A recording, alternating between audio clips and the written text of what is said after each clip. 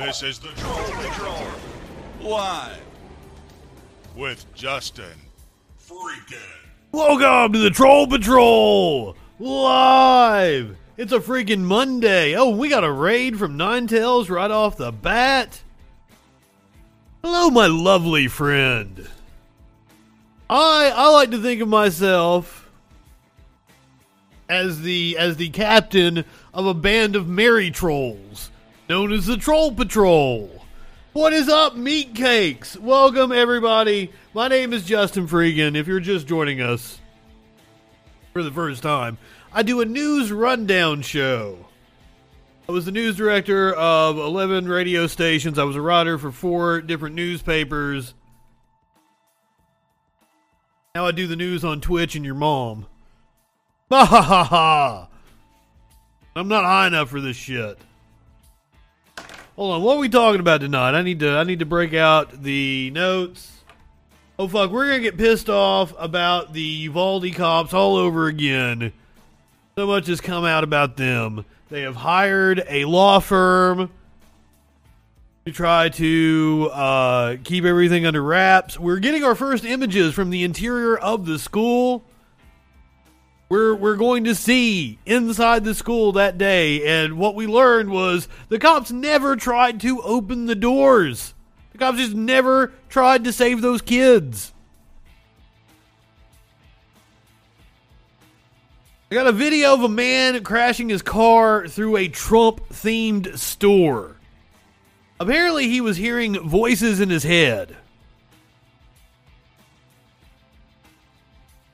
Watergate prosecutor says the case in Georgia against Trump could send him to prison. I'll believe it when I see it. We're going to do some international news tonight. Israeli Prime Minister Naftali? I always fuck his name up. He announced the dissolution of the Israeli government. New elections to take place imminently. Japan. So a bummer here during Pride Month. Japan has ruled that a ban on same-sex marriage is constitutional.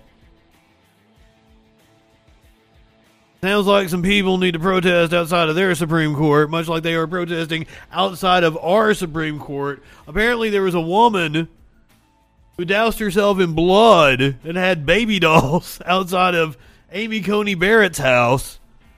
Let me tell you, I'm all for it. I love the theatrics. We're going to talk about the Supreme Court bringing its term to an end, what the compromise might look like if they don't decide to actually abolish Roe v. Wade, what a compromise engineered by Chief Justice John Roberts might look like. We're going to meet the woman who could end abortion, the lawyer for the plaintiff. We're going to hear from Baby Roe. I don't know if you guys knew this or not, but like the actual Roe from Roe v. Wade, there is a baby. Abortion was illegal at the time. The woman who took the case to the Supreme Court to have an abortion had the baby long before the case reached the Supreme Court. She gave an interview 9 months ago. How ironic. Ha ha ha. She gave an interview like back in October. And we're going to hear from the actual Baby Roe from the Roe v. Wade case. Here's your meme of the day. That's how I always start off the show. This is probably one of the weaker memes. Don't judge me on it, but I wanted to throw this out here because we're talking about Elon, and this made me laugh. Made me laugh far more than it should have. I will buy you a new horse. We're learning why Elon might have this weird misogynistic anti-trans stance now. His daughter apparently doesn't like him. Who can blame his daughter? I'm sorry, I don't even know if I might have misgendered them. I don't know. I haven't read the story yet, but they have decided to change their name. And apparently they are trans, so A little insight into the mind of Elon Musk. I also bring this up because we're going to be talking about inflation, and Elon Musk and Jeff Bezos apparently agree on who caused inflation, which means, like, we should probably agree that whoever they're agreeing caused inflation is not the actual cause. We should all agree to raise the boards and use them on Elon and Jeff Bezos. The prairie dogs did it. God damn it, it's always the prairie dogs. They're so cute.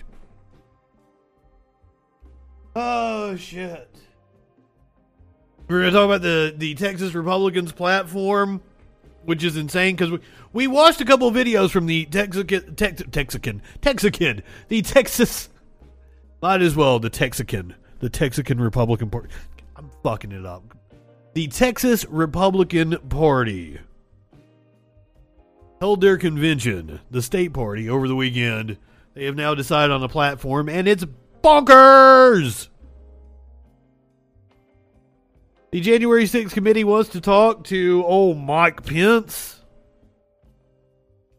And I've got some other just random fucking crime stories, because I like doing that. Some sovereign citizens were arrested with explosives in California.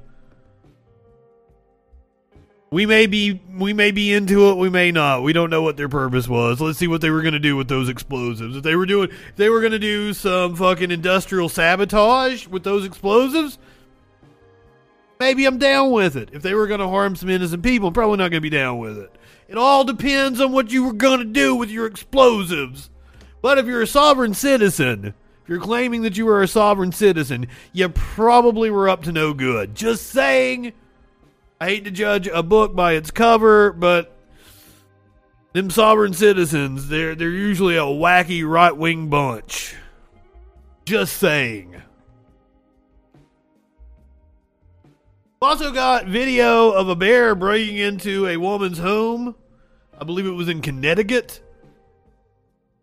I think the bear wanted some pie or something because the headline said the bear had a sweet tooth. Not the sweet tooth from the Twisted Metal series, which is apparently getting a TV show on HBO or some shit. That's a blast. Like, we're just reliving the past. Motherfuckers were right. If you don't learn history, you're doomed to repeat it.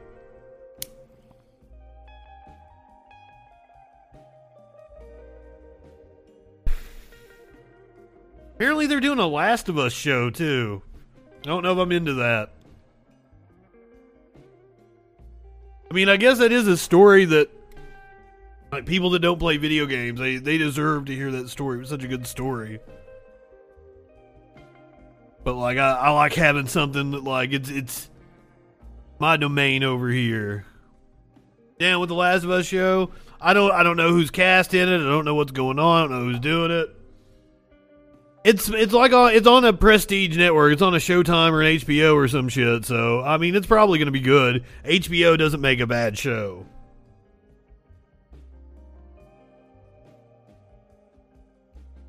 Such a fantastic fucking, like, Qui-Gon. And I said this about another game earlier. I was talking with my buddy. He said he was going to download the God of War. And I was like, oh, it might be the greatest game of all time. Last of Us might be the greatest game of all time. Like, I've got like a handful of them that are in my running for like the greatest game of all time. There's two of them right there. Last of Us was amazing.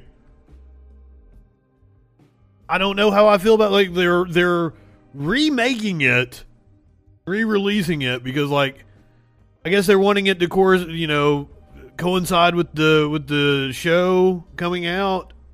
They don't want people to play a 10-year-old game. They want them to have the fresh experience. But I don't know. Like, I'm not gonna fucking drop $70 for a game that I've played 3 or 4 times already. But I want to play Last of Us 2 again to see what I played it when it first came out. I had it pre-ordered and everything.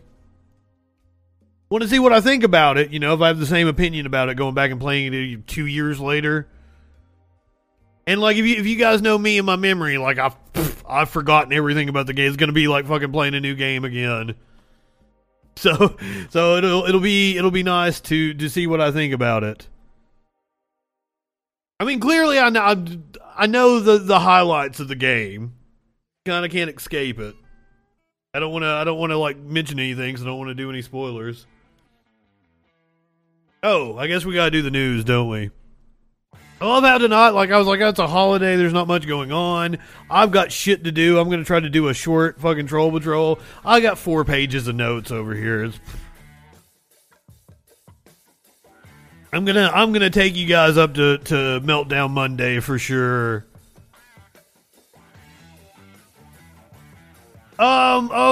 Flash, my issues with the game is like it needed a little editing. Its pacing is a little off. Overall, I liked it. It doesn't hit the way the first one does. I think it's too long. By the time I got, like 22 hours, 23 hours into it, it's about a 30-hour game or so. Like, by the time I got 22, 23 hours into it, like, I was like ready for this to end. And it's also like, I had a girlfriend in college, and like I was trying to catch her up on Breaking Bad, because this was during like the last season of Breaking Bad, so I was trying to catch her up on Breaking Bad before like the last season started. And like we would sit there, we'd watch 3 or 4 episodes in a row. She'd be like, "Gotta stop! It's too much. It's too heavy. Can't take this all at once." I'm like, "I'm dying to know what fucking happened. I've seen it before." Like, but like I get what she's saying, because that's the way I felt with Last of Us 2. It was like it's too much. It was too heavy to do for that fucking long. But overall, like, my opinion of it was very good. I didn't agree with a lot of the reviews, but that's why I want to go back and play it again and see exactly what I think of it, and play it on a PS5, and just like the graphics will be that much better.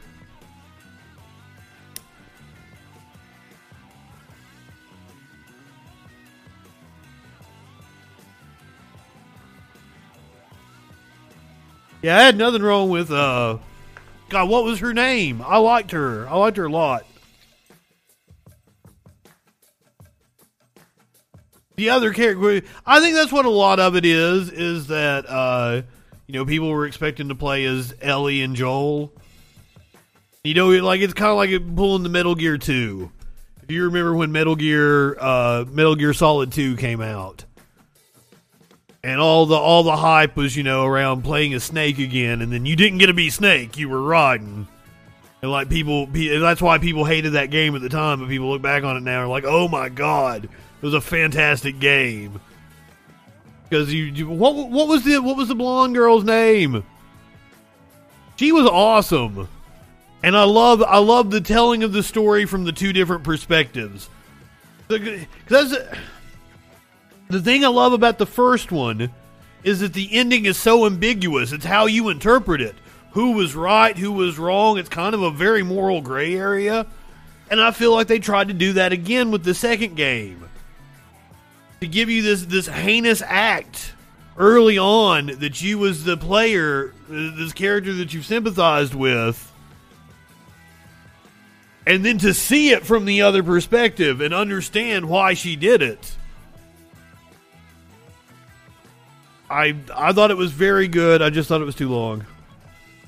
But that is my critique of most video games nowadays. They're too fucking long. And I'm not going to play Assassin's Creed Valhalla. I've heard people say that that's like 70, 80 hours to beat that motherfucker, and I ain't doing it. I ain't doing it. Game like that should be 20 to 30 hours. Boom. Stop. And I want more games that are like 10 to 20 hours that are focused, that aren't big open worlds where you travel everywhere. I love an open world game. Man, I've never played Breath of the Wild. My buddy has on the... Fucking love Witcher 3. Witcher 3 is... Here we go again. I've already mentioned 2 games I would throw up there in the contention for my greatest game of all time. Last of Us... God of War, the soft reboot, and then Witcher 3. Like that'd be like my handful of games that would be in the running for greatest game of all time. Metal Gear Solid. And that's another one. Would I pick Metal Gear Solid or would I pick Metal Gear Solid 3? Both of those games are revolutionary for different reasons. You guys are getting me sidetracked. We're supposed to talk about the news here. Also, I'm going to open up the phone lines. Maybe somebody wants to call in and argue with me. I like to argue. 917-830-4359 is the phone number. I also take Discord voice chat if you want to do that. That tickles your taint. We got a lot of news to do, and I got shit to do later. We're in hell. I used to be so averse to first-person shooters, but now I can play them. I haven't picked up like an MMO FSP. FFS. Getting my fucking acronyms confused over here. I played Metro Exodus not that long ago. God, that game was good. Motherfuck that game. I kind of want to read the book it was based on. That's so fucking good. I like story-driven games, though. That's why I don't play a lot of like multiplayer campaigns. What's up, Socrates? Oh God, he ran away from me. I was just trying to pet you. I've got Hollow Knight, but I've never played it. It looks fucking awesome. I really want to play Hollow Knight. That's my goddamn problem. I told my buddy not that long ago. Fun and hard. That's the way I like it. I told my buddy not that long ago, like I'm going to die before I ever play all the games that are in my digital library. Now I have too many. I have too fucking many. Death's Door. I've not even heard of Death's Door. I'm gonna look into that. Yeah, and they just keep coming out with new games. Got the trailer for the Final Fantasy VII Rebirth. Cats, what are you doing? I've got a Mexican fucking standoff going on. No, it's not a standoff anymore. Maynard, leave him alone. Go, buddy, go.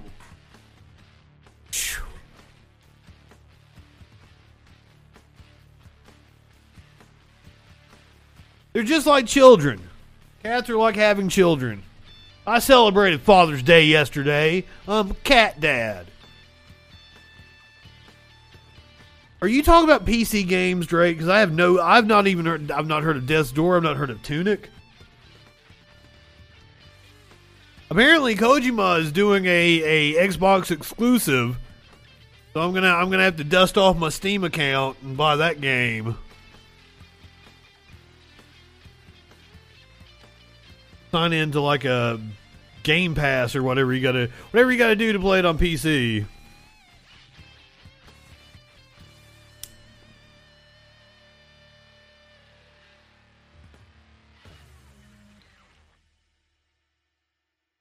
I want to just switch it up with bongs. I feel like I've been smoking out the same bong. I got my little fat kind of purplish one. I don't like it as much because like the got a weird top on it. Feels weird in your mouth. That's what she said.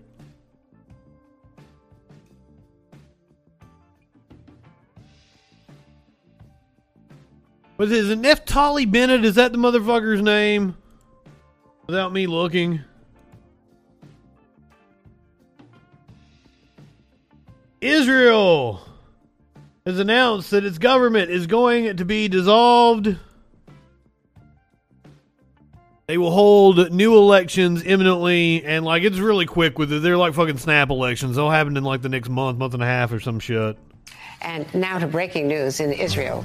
The fragile coalition government has officially fallen, dissolving parliament, calling for new elections. This is less than a year after it was cobbled together. But for months, it has really teetered on collapse, unable to pass any significant legislation as smaller parties quit the coalition, breaking away partly in reaction to the government's handling of recent violence between Palestinians and Israelis. This with President Biden planning his first trip to Israel as president just next month. NBC's Raf San. And remember, we just read the story the other day that the U.S. was like, please, Israel, please don't do anything that makes us look bad before we go over there. Please, Israel, don't do anything that makes us look bad before we go over there. Sanchez joins us now from Tel Aviv. Raf, the current coalition would stay in power, I believe, until a new government is officially elected, but then famously... Flash, Mass Effect is one of those that's on my list. I had a girl that I was with years and years ago. It was her favorite game. Back then I wouldn't play a first person shooter. Now I don't have that first person shooter aversion anymore. And I was gonna get the Legendary Edition just like as soon as I catch it on sale, and like I've caught it on sale and I had the money, and I was like, no, I'm not gonna, like, I've kind of got, what I'm gonna play for the next few months already lined out, but that's something that's on my list I want to tackle. Sorry, we had to pause the big news about the Israeli government just completely fucking dissolving for me to talk about how much I want to play Mass Effect, because I really do. It does look amazing. As you know, it takes a long time for Israel's different factions to agree on a new government once elections are held. What's the effect of Israel remaining politically unstable for such a long time? Yeah, Andrea, this is basically year 3 of a rolling political crisis. This will be the 5th. Okay. So right now I'm finishing up Kingdom. My thought process has been I've been playing PlayStation 5 games and shit that have been upgraded for the PlayStation 5. I've replayed a few games like God of War, played some shit I'd never played before like Days Gone, played games that I had that were PS5 versions, Watch Dogs Legion, Outer Worlds. No, Outer Worlds was just a PS4 game. But like Phoenix Rising. I played Immortals Phoenix Rising. That was really fucking good. Because I feel like if I don't take advantage of the PS5, like there's still people out there that can't get PS5s. It feels weird of me to play like an old game on a PS5 when there's children out there that don't have access to 4K 60 frames a second graphics.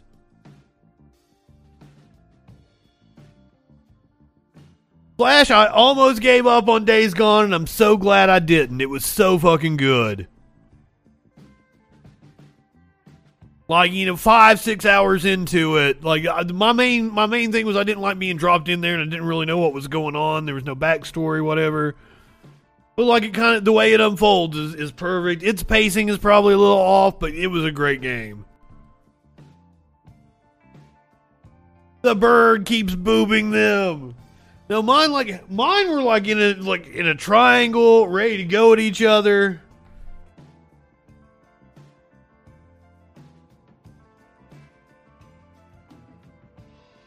I'm a Sony fanboy. I love story-driven, like first person, or like one-player RPG action adventure. Like, it's my shit. Horizon Zero Dawn was so fucking. I replayed it because it's upgraded for the PS5. I want to get hyped for Horizon Zero West, or Horizon Forbidden West. I fucked it up. But I've already got mapped out what I'm going to finish Kingdom Hearts 2, because like Kingdom Hearts 3 is optimized for the PS5.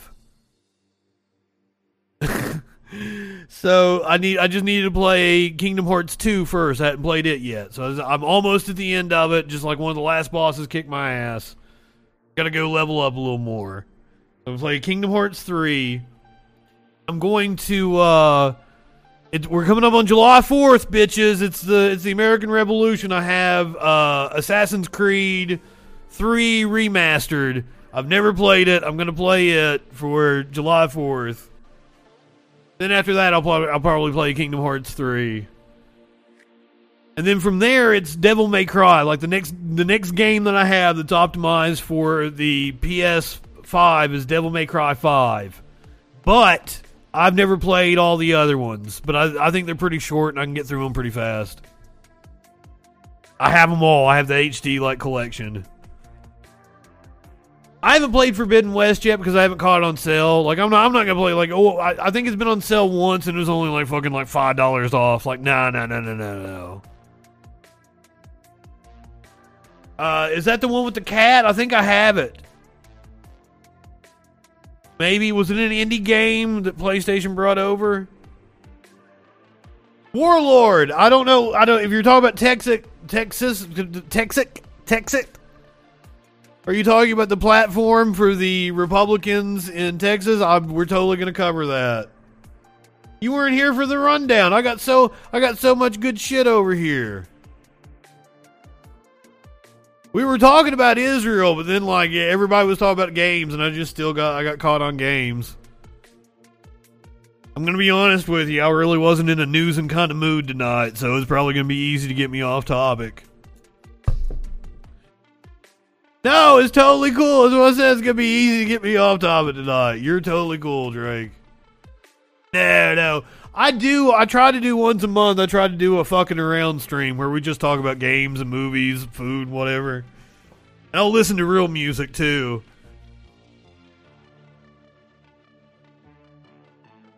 I got cats swarming all over here. No, it's totally cool. I'm not in the mood to do news tonight. However, I do have 4 pages of fucking news. I do my job.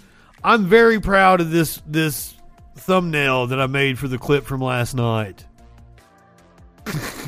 Where I put the handcuffs on Colbert. I got the cop with his hand. And by the way, like I just cut the cop out. His hand just seemed to fit perfectly. Like I didn't do anything else to it. I was like, oh, it already looks like... I mean, it's a picture of him with his hand tucked into somebody else's arm like that. I just cut it out, and then, like, boom, it fit perfect. All right, Colbert, you're going to jail.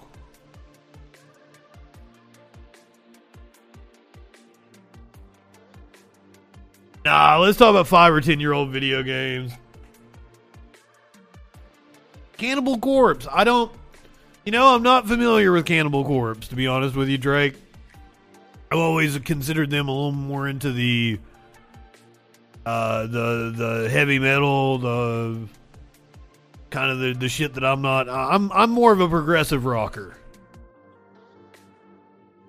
Like I get down on like some King Crimson and some fucking Dream Theater and shit like that. Oh, they're not good. You're memeing. Okay.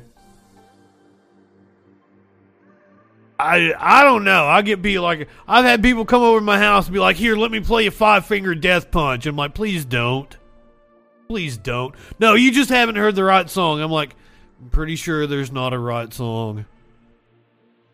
But then I am not one to criticize somebody else's musical taste. Mine are all over the fucking place. Sparkles and I were at a restaurant the other day, and like it played 5 or 6 songs back to back, and I'm like, wow, this is the most annoying music I've ever heard. And then like the next 3 or 4 songs were by Sia, Kesha, Lady Gaga. They were like my favorite fucking artists. I'm like, okay, maybe the music's not that fucking bad, or maybe I just listened to some shit fucking music.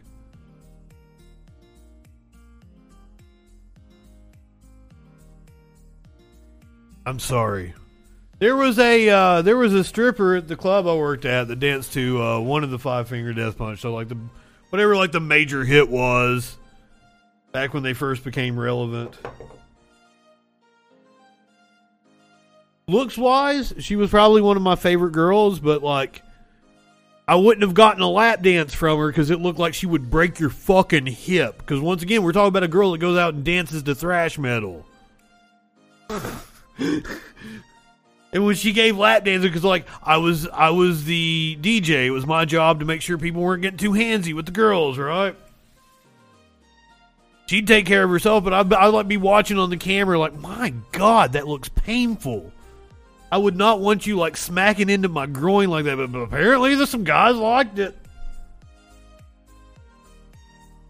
Go on. Oh. I get a lot of times, people will know, that I'm in broadcasting and shit. And I'll say I worked at a strip club when I was in college, and they're like, "You were a stripper?" I'm like, "Fucking, I was a DJ. Fuck, nobody wants to see my hairy ass. What the fuck?" Like, they'll know I've been on the radio and shit. Like, how do you not put 2 and 2 together? Oh, shit.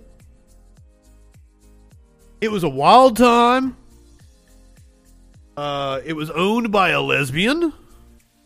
So that made it interesting because she slept with the strippers quite often. So there was a lot of drama going on. So some nights I would go in there and everything was fucking cool and we partied like it was 1999. And like I'd bring pot, the owner would bring pot, we'd all go out and we'd smoke in the back and everything. We'd do other drugs. The house mom come up and she'd give me private dances sometimes.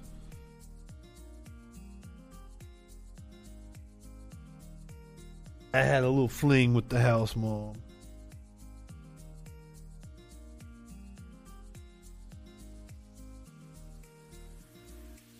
Had a real fun time, but other times it was a lot of fucking drama, and I was the only male that worked there, and that was...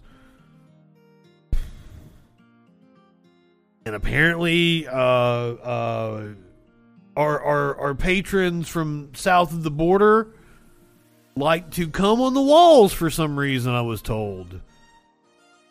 But I don't know if that was just everybody was going in there and coming on the walls and, racist ass were blaming Mexican people for it. I don't know. I can't verify. I would never go into the fucking bathroom in that strip club.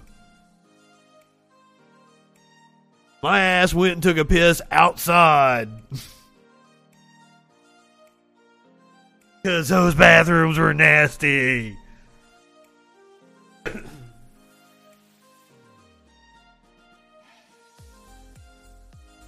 We just change this to Justin's strip club talk if you want to. I'm wearing a t-shirt that I got when I was in high school, by the way. It's falling apart. I'm amazed it didn't just completely disintegrate as I was putting it on. It says, "Want to see my sock monkey?" And here I am in high school. Everybody I meet thinks it's some kind of fucking innuendo or some kind of fucking dirty shit. And I'm like, I fucking love monkeys. I love sock monkeys. God damn it. I think it was it was around the time the American Pie movie came out, right? And he had that sock over his dick in the trailer, and I think that's what everybody thought it was referring to. Like, no, that is what. Sock monkey's like an 80s toy.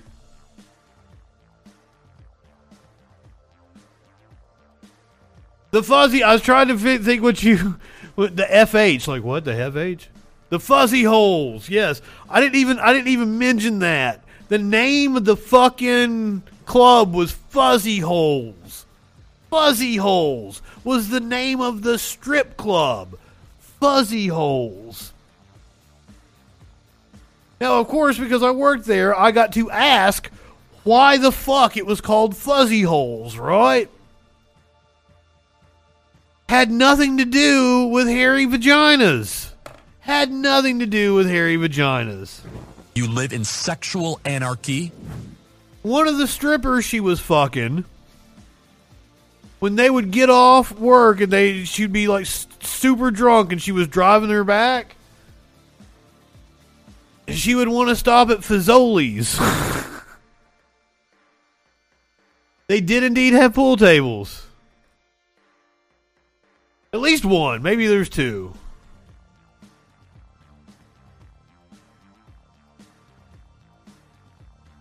And when she would say, "Oh, I didn't finish the story," when she would say that she wanted to stop at Fazoli's, she couldn't say Fazoli's because she was drunk off her ass, maybe pilled off her ass too. And instead of saying Fazoli's, she said Fuzzy Holes. Fuzzy Holes. That's where the name came from. Shit you not, is what she told me.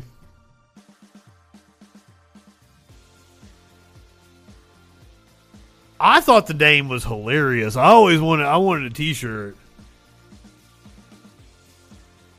But the place had a bad reputation, and it ruined my career at college.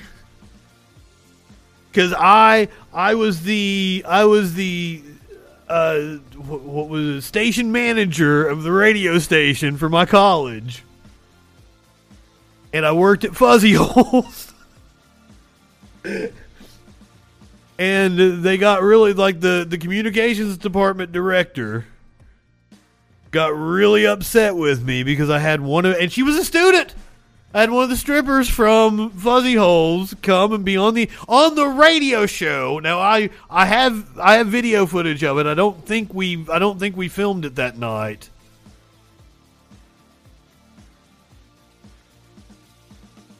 Oh, the pool table, the Fuzzy Holes. I see.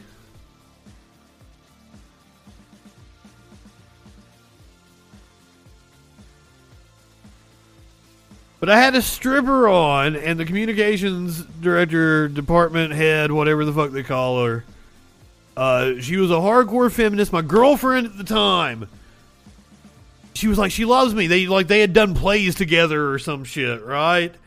And my girlfriend wanted to go and talk to her for me. And I'm like, no, I can take care of it myself. I'm Justin freaking. What, no. I was on my high horse and I got knocked off my high horse. And my God, if I had it to do over again, I would have been like, Taylor, please go talk to Dr. Kinzer. Get me reinstated as the radio station manager. And get my show back. That's where the original Friday Night Freak Show was. Kicked out of a sorority? I don't understand it. But then again, I'm very pro sex work. I'm very sex positive, so I don't know.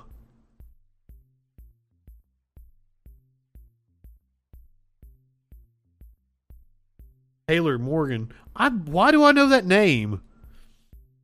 No, it was not Taylor Morgan. Oh God, like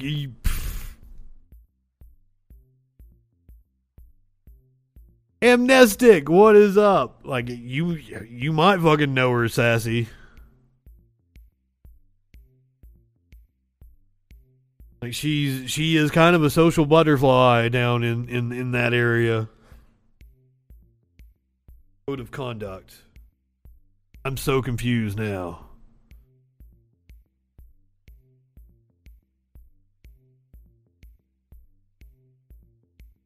I don't know what's going on. Stephen Colbert violated the code of conduct. He's going to jail for insurrection. At least that's what the right wingers say.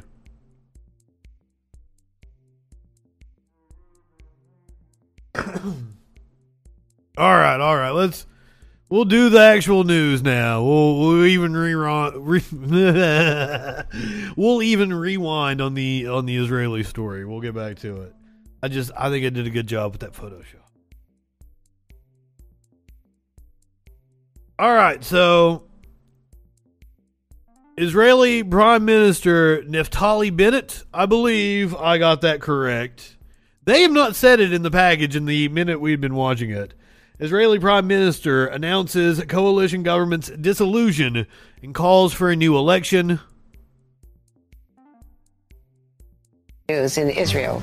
I'm not high enough for this shit. The government has officially fallen, dissolving parliament, calling for new elections. This is less than a year after it was cobbled together. But for months, it has really teetered on collapse, unable to pass any significant legislation as smaller parties quit the coalition, breaking away, partly in reaction to the government's handling of recent violence between Palestinians and Israelis. And this with President Biden planning his first trip to Israel as president just next month. NBC's Raf Sanchez joins us now from Tel Aviv. Raf, the current coalition would stay in power, I believe, until a new government is officially elected. But then famously, as you know, it takes a long time for Israel's different factions to agree on a new government once elections are held. What's the effect of Israel remaining politically unstable for such a long time? Yeah, Andrea, this is basically year 3 of a rolling political crisis. This will be the... I've been doing a lot of gaming with the gays, so I sadly haven't been hanging. Amnestic, you're fine. You do not have to apologize. I just like the way you put that. I've been doing a lot of gaming with the gays. Gaming with the gays. That would be a fantastic Twitch channel. Gaming with the gays. If there were multiple gays here. I might have to use that as the title of the podcast. 5th election Israel has had since 2019. And as you said, in the last election, this very unusual coalition government emerged, parties from the left, from the right, from the center, an Arab party for the first time. They really didn't agree on very much, except that they wanted to get rid of Benjamin Netanyahu. But their internal contradictions proved to be That's a really good thing to rally around, but unfortunately, Netanyahu may not be out of the picture, and he may still come to power throughout all this chaos.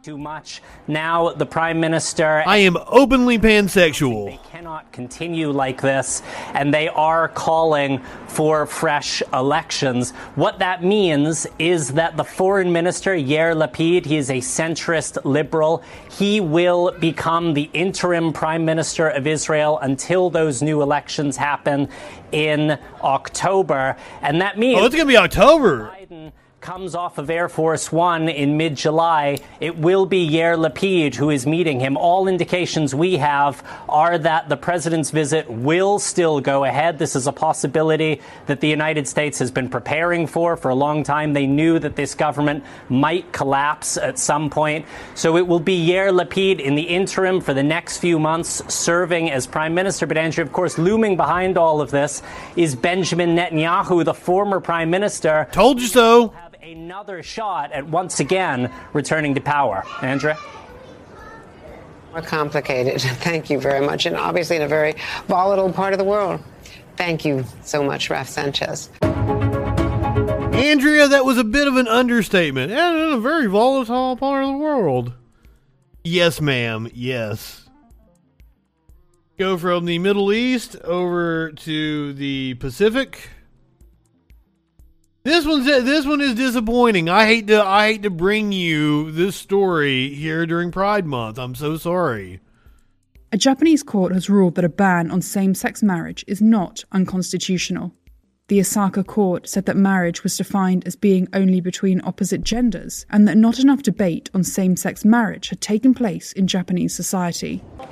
Japan is the only nation among the group of 7 that does not allow people of the same gender to marry. Machi Sakata, who married her U.S. I'm going to be honest with you. Seeing this story kind of shocked me. I was surprised it wasn't already legal. Honestly. I figured Japan would have been ahead of us. U.S. citizen partner in the United States was one of the plaintiffs. I think it is a terrible ruling. They ruled that it is constitutional that people are being discriminated against for their sexuality that they cannot change. I am extremely furious, and I am very disappointed. Monday's ruling is a setback for LGBTQ rights activists who had hoped to continue placing pressure on the government following a similar case last year. In March 2021, a district court in the city of Sapporo decided in favour of a claim that not allowing same-sex marriage was unconstitutional. In addition, the introduction of partnership rights for same-sex couples in Tokyo last week, along with rising support in opinion polls, had raised hopes for the Osaka case.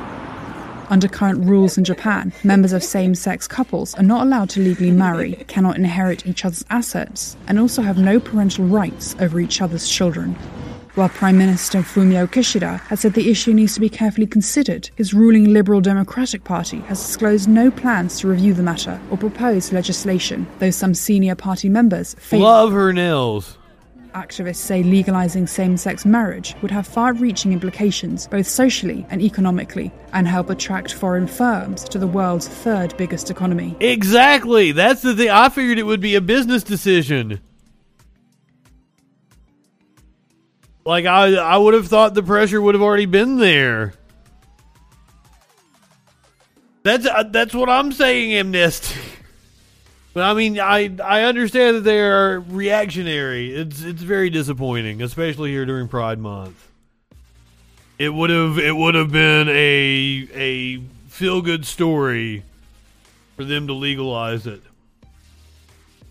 Unfortunately, we have our own issues with rights dissipating here in this country.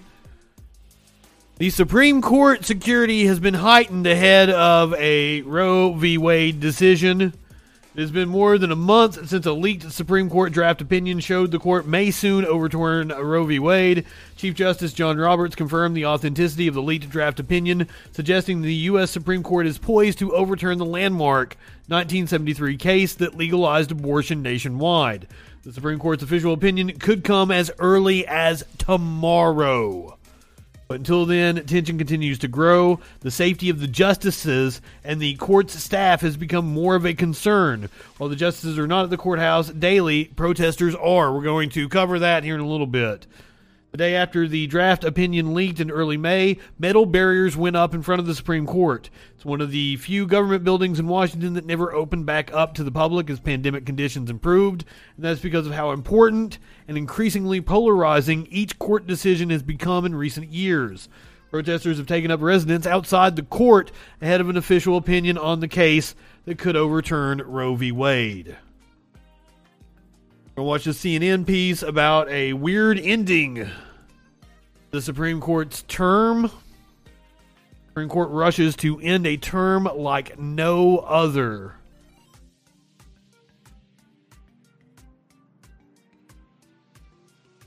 An exclusive to CNN, Supreme Court officials escalating their search for the source of the leaked draft decision that would overturn Roe versus Wade. Ooh, let's do it. Let's do it. Let's do it. It's a fucking conservative. Let's do it. I don't think this is the video we wanted to watch.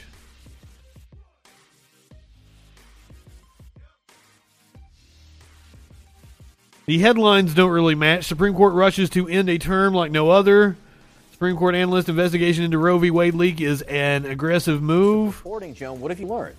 Well, they're certainly ramping up this search for who would have leaked this document to Politico. Yeah, that's not the video we wanted.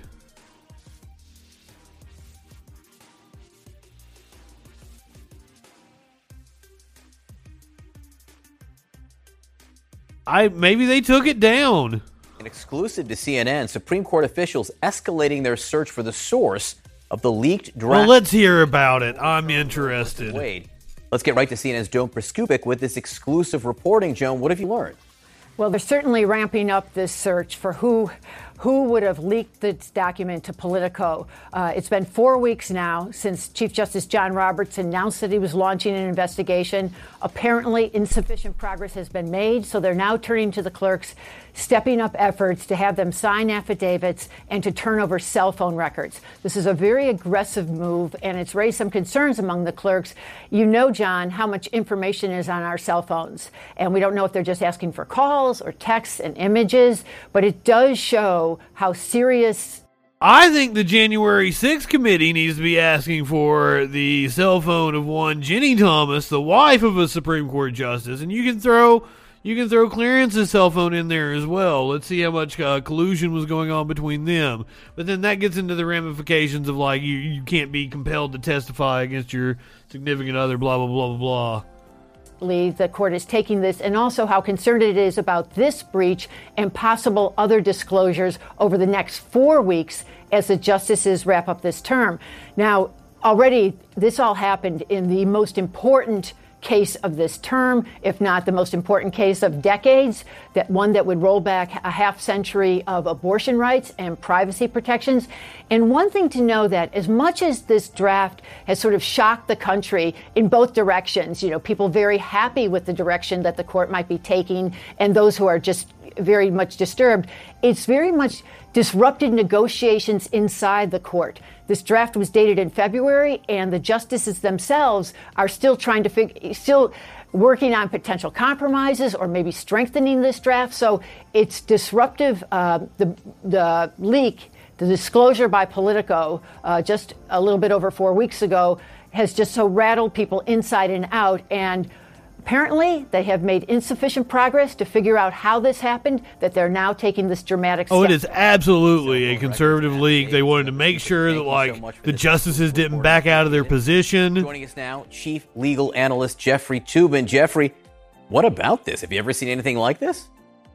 I mean, zero. Nothing. He may whip his dick out. The Supreme Court has been an institution that prizes its secrecy, has preserved its secrecy, and now they are doing apparently a serious investigation. I think it's important to point out this is not a criminal investigation. It is basically an employment situation where all these clerks are in danger of being fired. I'm sorry. If I had been caught masturbating on a Zoom call, I would never show my face on television again. I'm sure you have plenty of money, sir, and you don't need to keep working. Because all I can think about is the fact that you were... And not that I care, man. Not that I care that you were going for a wank. Oh, Amnestic! Did you not know about this? Jeffrey Toobin was suspended from CNN. This would have been earlier on in the pandemic, probably like maybe the summer of 2020, maybe the end of 2020.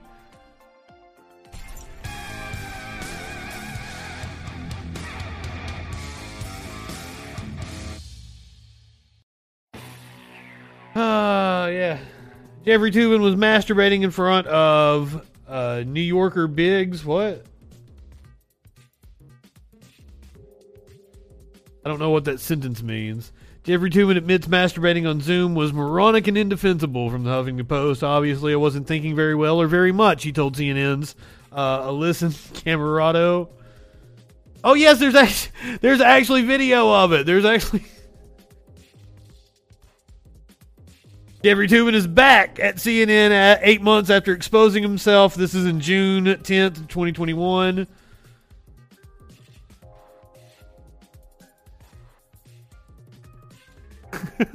Hi, Jeffrey. Hello, Allison. It's been a while. It has been a while, indeed. I feel like we should address what's happened in the months since we've seen you, since some of our viewers may not know what has happened. So I'll do the honors. Help yourself. Okay. In October, you were on a Zoom call with your colleagues from the New Yorker magazine. Everyone took a break for several minutes, during which time you were caught masturbating. You were subsequently fired. You live in sexual anarchy? How? Like, I would not go back and have this moment. And I would not continue appearing on television, because then somebody like myself is like sitting at their part. Like, the only thing I can think about is him whipping out his willy. And then we got to go back and we got to watch Jeffrey Toobin talk about like how...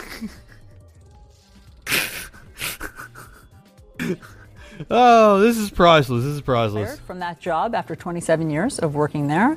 And you, since then, have been on leave from CNN. Do I have all that right? You got it all right. Sad to say. Let's start there.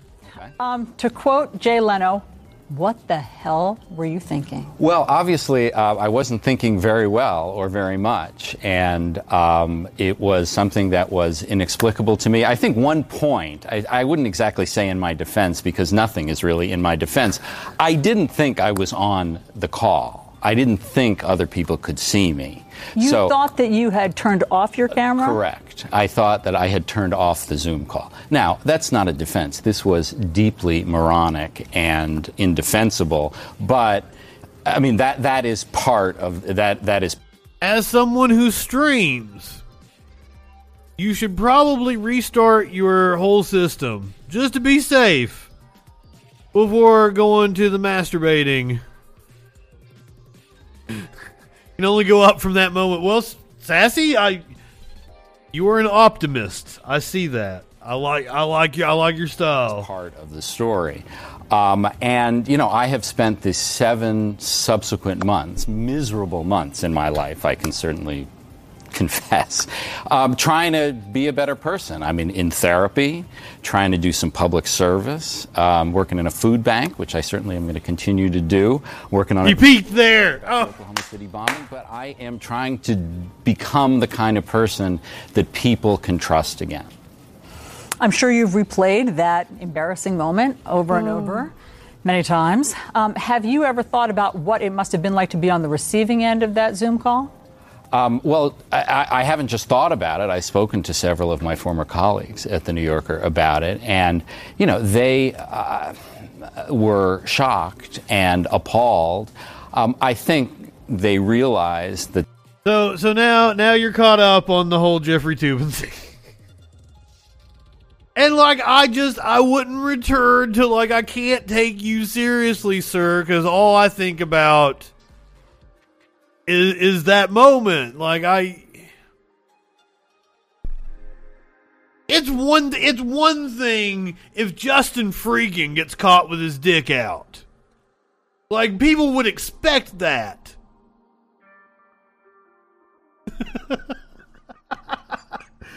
But, like... You're a legal analyst. You know, like fucking, I'm not expecting to have to think about your dick flopping around every time I see you on TV. Or anyone else is in danger of being fired. He did not, what was it, Washington Post? Was that, they said the name of the outlet that he worked for. I'm sorry that I was talking over it. Washington Post, yeah, he lost that job. CNN just suspended him, and now he's back with CNN. And he's a contributor for them now. That's why he's talking about the Supreme... We are talking about the overturning of Roe v. Wade, which could come as early as tomorrow. And that's why we were watching legal analyst Jeffrey Toobin, but I made a joke about him having his willy out, and we had to do the backstory. If they leak... They absolutely are allowed to have sex, but like... In terms of a public perception, it's hard for me to not think about the interview we just watched and how funny that was every time I see Jeffrey Toobin. Whereas if it's Justin Freaking with his dick out, like that's just on brand, right? Golden Flames, welcome. Thank you for being a freaking follower. I'm not saying the man's not allowed to have sex. Like he might have a degradation fantasy or some shit. A humiliation fantasy. I'm sorry. I don't mean to sexualize everyone. I didn't do it. He did it to himself. In more ways than one. Oh!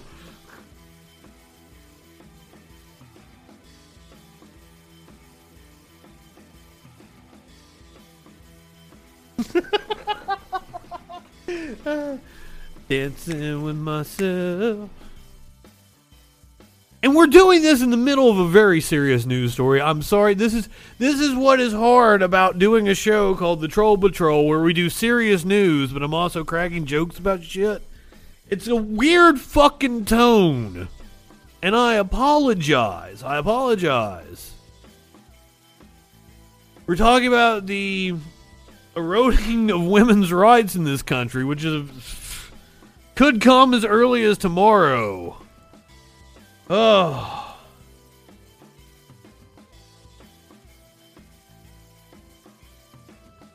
In more ways than one, joke rotten left.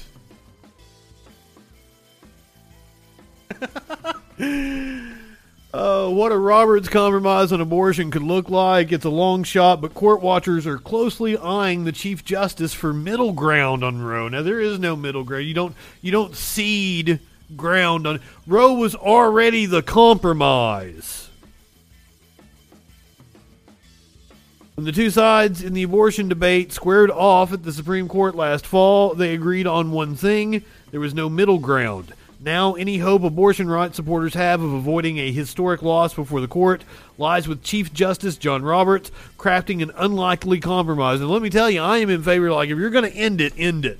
I want the political blowback of you ending it. Do it. Because that will animate people and hopefully have an effect in 2022. Now, any hope abortion rights supporters have of avoiding a historic loss before the court lies with Chief Justice John Roberts crafting an unlikely compromise.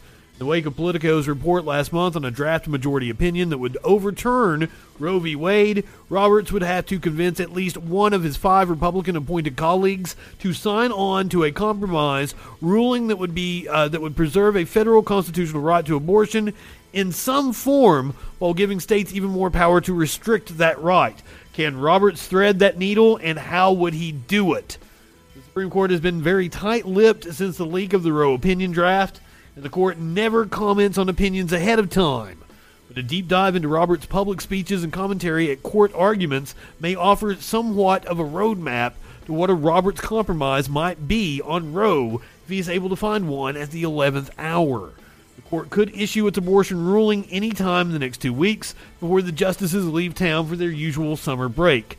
The central organizing principle for a Roberts opinion is likely to be one he has articulated many times, that the court shouldn't issue a sweeping decision when a more modest one would do. I think judicial decisions should be narrower rather than broader, Roberts said at the University of Minnesota Law School in 2018. Courts sometimes get in trouble when they try to sweep more broadly than necessary. The abortion case currently before the court, lawyers for the state of Mississippi are asking the justices to uphold a law that would ban most abortions after the fetus has reached 15 weeks. That was indeed the state's main ask in July of 2020 when Mississippi officials petitioned the court to take the case. 15 weeks is essentially outlawing abortion. That's what, 2 missed periods?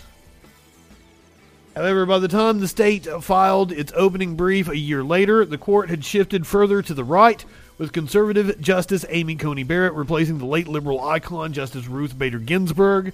Mississippi shifted its sights accordingly and told the High Court that it was time to wipe out the landmark 1973 decision establishing a federal constitutional right to abortion, Roe v. Wade, and a 1992 ruling that largely preserved that right, Casey versus Planned Parenthood.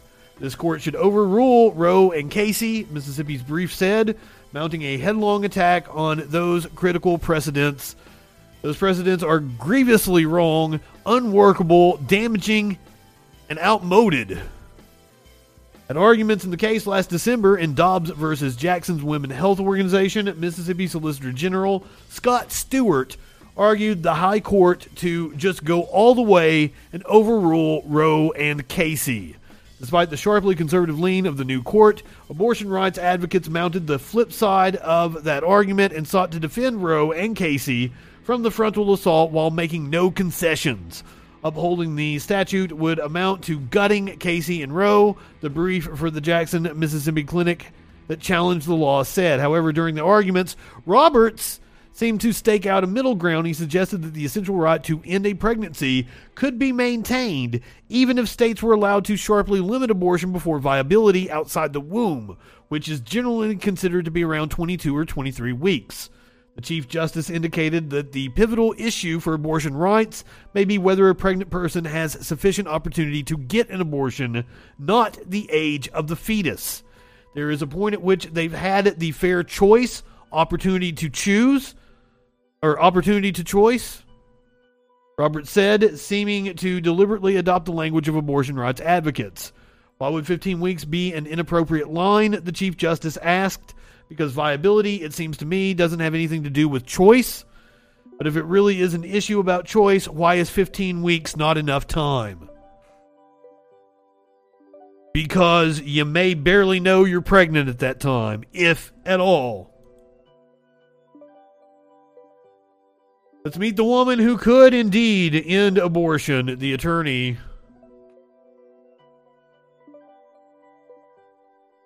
Mississippi's chief legal officer sat down for an interview with Pro-Life Weekly, a Catholic television program, featuring anti-abortion activist Lynn Fitch.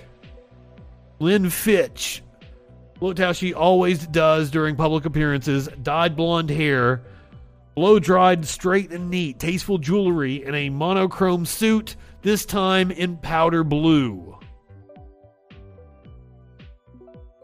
The Attorney General was there to celebrate. The United States Supreme Court had just announced the date it would hear her state's challenge to Roe v. Wade, the 1973 ruling that has, for nearly 50 years since, served as a nationwide guarantee to abortion access. The case, Dobbs v. Jackson Women's Health Organization, centers on a Mississippi law that would ban abortion after 15 weeks of pregnancy, even in cases of rape or incest. Under Ms. Finch's direction, the state asked the Supreme Court to uphold the law and slash the landmark Roe v. Wade decision in the process. A ruling is expected this month. A leaked draft suggests it is likely that Mississippi's ban will be upheld, paving the way for other states to also outlaw abortion. Ms. Finch, who declined to be interviewed, had argued that overturning Roe v. Wade would be game-changing, uplifting women by eliminating what she described as a false choice between family and career. 50 years ago, for professional women, they wanted you to make a choice. Now you don't have to, she said on Pro-Life Weekly. You have the option in life to really achieve your dreams, your goals, and you can have those beautiful children as well. If she wins the case and Roe v. Wade falls, some 40 million women may lose access to abortion, pro-choice advocates warn. It could also make Ms. Finch a single working parent of 3, a Republican superstar, and poster child for her own argument. Modern women don't need abortion to have it all. Abortion was not always an animating theme of Ms. Fitch's political career. When she first took public office as Mississippi State Treasurer in 2011, she pushed for legislation that would guarantee men and women were paid equally. Her convictions were shaped in many ways by her upbringing, and especially her experiences as a single mother. According to Hayes Dent, a longtime friend and colleague who ran her first political campaign. When Mr. Dent first met Ms. Finch, she had just been named executive director of the Mississippi State Personnel Board, a state agency by then Governor Haley Barbour. Mr. Dent was immediately impressed. Having been around every major political figure in Mississippi for 40 years, I could just tell she's going to run, Mr. Dent said, and when she pulls that trigger, she's going to be successful. It wasn't for another couple of years that she did, launching a campaign for state treasurer. When she launched her first political campaign for state treasurer in 2011, she was an underdog, said Austin Barber, a national GOP strategist. No relation to former Governor Barber. Mr. Dent, who had kept tabs on Miss Finch, reached out to her in the middle of that 2011 cycle and asked to come on board her campaign. I said, look, I think you can win this race. She accepted, and the two ran an ambitious campaign, even driving the length of the state in a day, making a handful of different stops, and placing fundraiser calls in the hours between. She was a natural campaigner, but fundraising lagged, so Mr. Dent asked her father for a personal donation. Bill Fitch still lived in Holly Springs, the small rural town near the state's northern edge where Miss Finch spent most of her childhood. Her father had inherited land on the historic Galena plantation. Well, that shows you the stock she comes from. And used the sprawling 8,000-acre property to restore the family farm, turning it into a premier quail hunting destination. Bougie motherfuckers. The late Supreme Court Justice Antonin Scalia and Mississippi Governors Barber and Phil Bryant became frequent guests. Visitors of Fitch Farms could elect to stay in the former home of Confederate General and first Grand Wizard of the Ku Klux Klan, Nathan Bedford Forrest, which Miss Fitch had bought and transported onto the property. She bought the home of Nathan Bedford Forrest and transported it onto her property.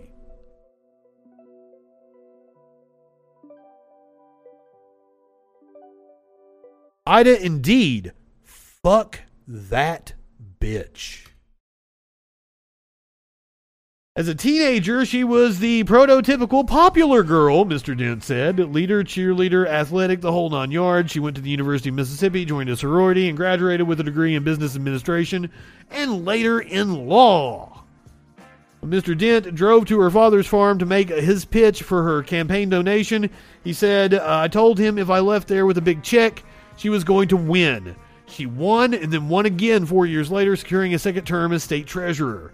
In this office, she targeted state debt, expanded access to financial education in the state, and advocated for equal pay laws. Mississippi remains the only state that does not ensure equal pay for equal work between men and women. And she developed her knack for connecting to voters, leaning on both her Holly Springs upbringing and an apparent ease in the public eye. In interviews and campaign videos, Miss Fitch looks preternaturally poised. Preternaturally poised? Ooh, is this some British word, or I'm just dumb? I'm just a dumb Jessup. Preternaturally. Preternaturally. Beyond what is normal or natural. Preternaturally. Preternaturally. This Fitch looks preternaturally poised. Makes easy eye contact, her speech slow and relaxed, often thanking God and her family for the opportunity to serve her state. Rural roots matter to voters in this state, said Mr. Barber, the Republican strategist, and she's very likable. She just is. Ms. Fitch also helped bolster her conservative credentials with her support for then presidential candidate Donald Trump, leading Mississippi's Women for Trump coalition in 2016. When Trump was in Jackson for a campaign rally, she sat in the front row. 2 years later, Ms. Fitch announced she would make a bid for Mississippi Attorney General, an office that had never been held by a woman. But she wasn't the underdog and glided to victory in November 2019 with nearly 60% of the vote on the promise to uphold conservative values and principles. No, Mox. I'm glad we were reading from the BBC, where they don't dumb down their shit for their audience like they do here in the US, because then I get to learn new words like preternatural. I'm into it. I don't like that at news stations here in the United States, they tell you to write for a 4th grade audience. They tell you to write for a 4th grade audience in the U.S. But then again, we're different. I mean, people would probably be turned off by big words they don't understand. Words are good. Learning is fun. And here's something that you may not know. We are going to see an interview. This took place about 9 months ago. Ironically, this was Baby Roe. You might not know that there was a child in the case Roe v. Wade.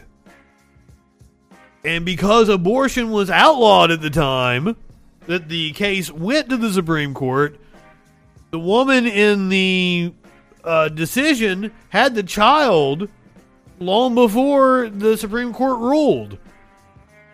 And that child came forward about 9 months ago. This is October of last year. Is among the biggest cases facing the Supreme Court this year, and many on both sides believe this could be the year Roe versus Wade is overturned. That landmark case remains one of the most polarizing issues in American society. And now, just imagine if you were the baby whose biological mother famously fought to have you aborted. The burden and weight that you might carry if you were then compelled to hold that secret for decades. Tonight, in her first television interview, we speak with that baby, now all grown up, at the heart of one of this nation's most bitter fights.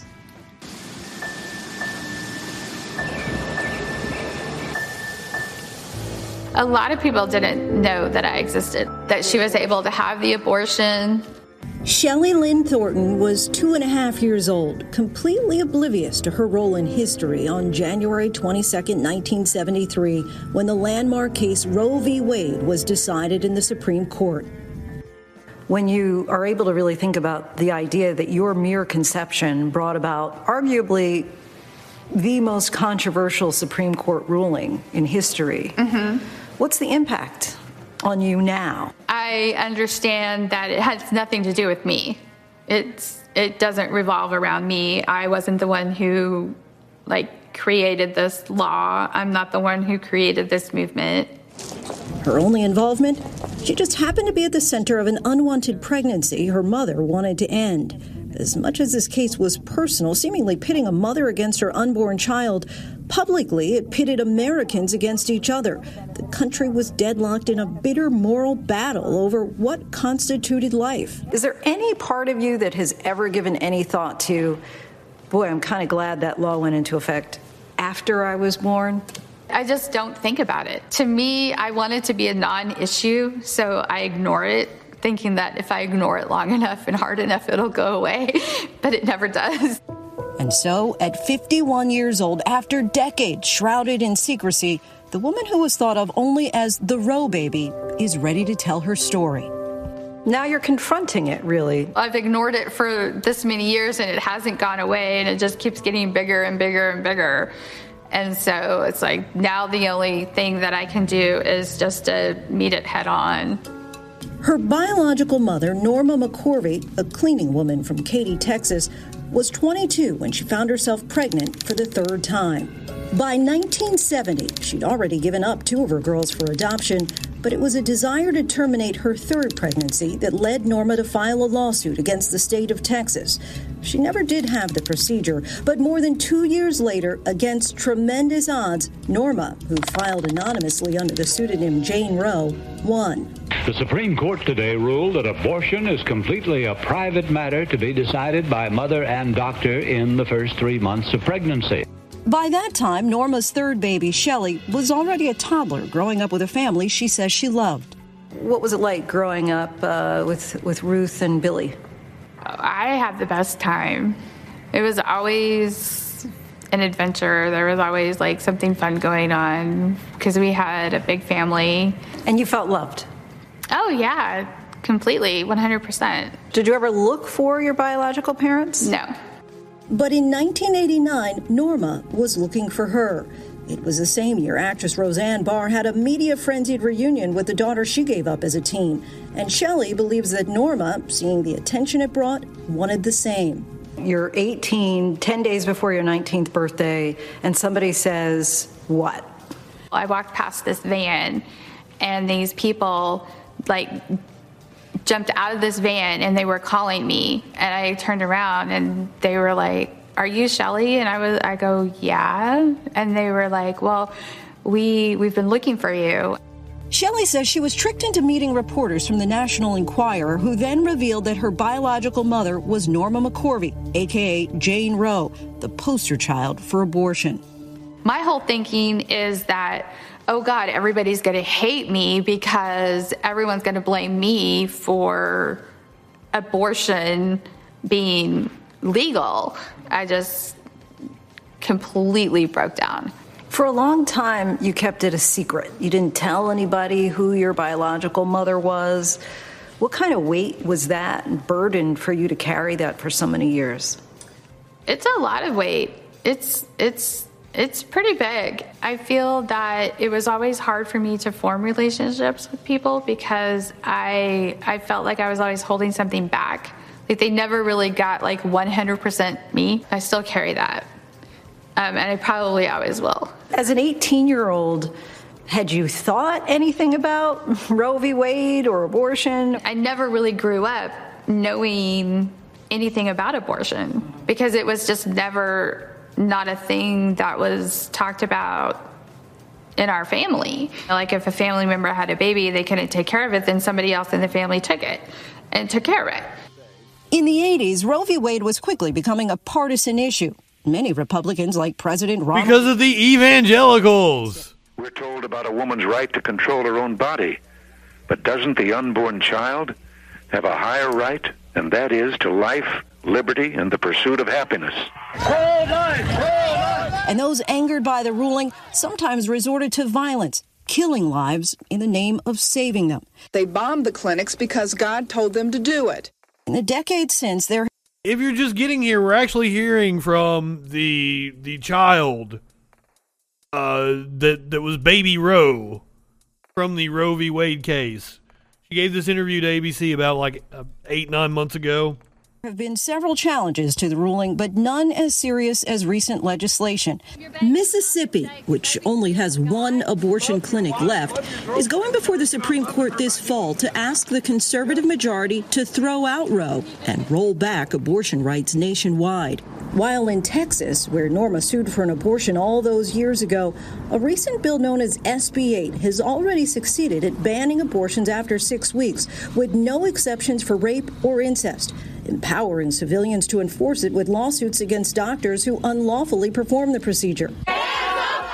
Clinics say it's effectively ended abortion in America's second most populated state and galvanized people. I mean, I think if God told you to do anything, you should probably be in a padded cell. This decades-long debate continues to rage across the country. Shelley, but that's most of the fucking country. Concerned either side would be all too eager to make her the face of their movement. Do you have an opinion about whether women should be allowed to have abortions? I do. It's an opinion that I keep pretty close to my chest, just because I don't want either side or both sides coming at me.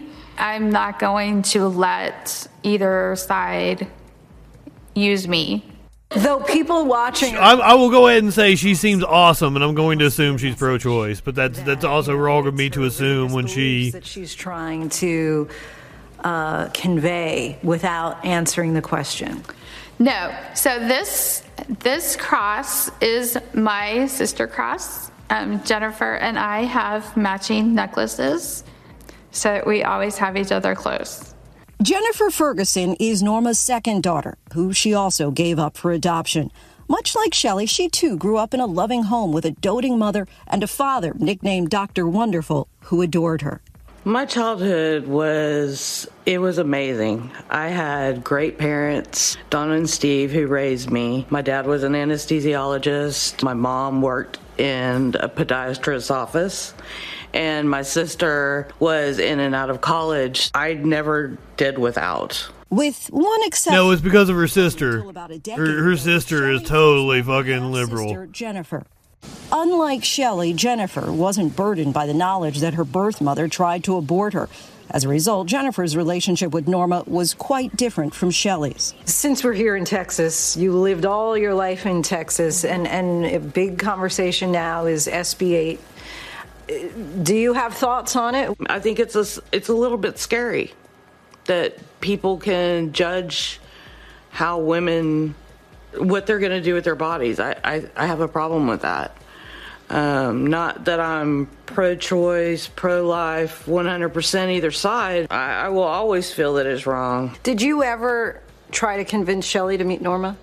No, I did not, because I knew from a very early stage with Shelley what horrible things that Norma did to her as a young child, and I would... And oh my God, guys, if you do not know the story of Norma, like, this is a wild fucking ride here. Never force that on her, ever.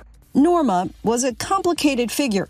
When her lawyers, Sarah Weddington and Linda Coffey, met her, she was seemingly the perfect candidate, a poor woman unable to afford the trip out of the state for an abortion. But what they got was a spitfire who took liberties with the truth and was haunted by a traumatic upbringing. Prior to her death, Norma would go on to switch sides multiple times, vacillating between pro-choice and pro-life. Hallelujah! Depending on which was more profitable and attention-grabbing at the time. Yep. Norma is a wild woman. She wants to be the center of attention. There was a major headline in June 1989. It said, National Enquirer finds Jane Roe's baby. Mm-hmm. And Norma was quoted saying that she was ready to take her in my arms and give her my love and be her friend. Her being you. Right. Did you ever feel that was true? No. It became apparent to me really quickly that the only reason why she wanted to reach out to me and find me was because she wanted to use me for publicity. Have you forgiven her? No. Never will? No. Why? A lot of reasons. Mostly because I feel that she could have handled things. Jones, welcome. Than she did. She could have been more upfront with what she was a grifter. Wanted from me than trying to do, like the warm mother-daughter reconciliation movie of the week kind of thing. Have you been able to reconcile being this unwilling participant in history? Yes and no, but I think a lot of people don't understand that Norma was taken advantage of in her circumstances, but I think she also took advantage of both sides. Norma passed in 2017. Once again, she seems kind of empathetic towards her. With the revelation that she was paid by the pro-life movement to switch sides in the FX doc, a.k.a. Jane Roe. This is my deathbed confession. Did they use you as a trophy? Of course. I was the big fish. Well, yeah, I can't imagine that they didn't. Before Jennifer could make it to the hospital. And while Shelley considered going to visit Norma on her deathbed, ultimately she decided against it. Why did you decide never to meet Norma? She didn't deserve to meet me. She never. Good on you, girl. In her life to get that privilege back. She never expressed genuine feeling for me or genuine remorse for doing the things that she did, saying the things that she did. So you have no regrets that you never met her? No regrets. Norma once said of her daughters that she gave them a chance at living by giving them... I'm glad she's got a good relationship with her sister, though. That's awesome. That's very heartwarming. ...is that she gave them each other. What do you all bring to each other's lives at this point? Support. Comfort. Most definitely. Togetherness. Yeah. Family. Family. Yeah. Our thanks to both Shelley and... I think they're pro-life. Or, I mean, they're pro-choice. I mean, like, she seemed like... Shelley seemed like a bookworm, right?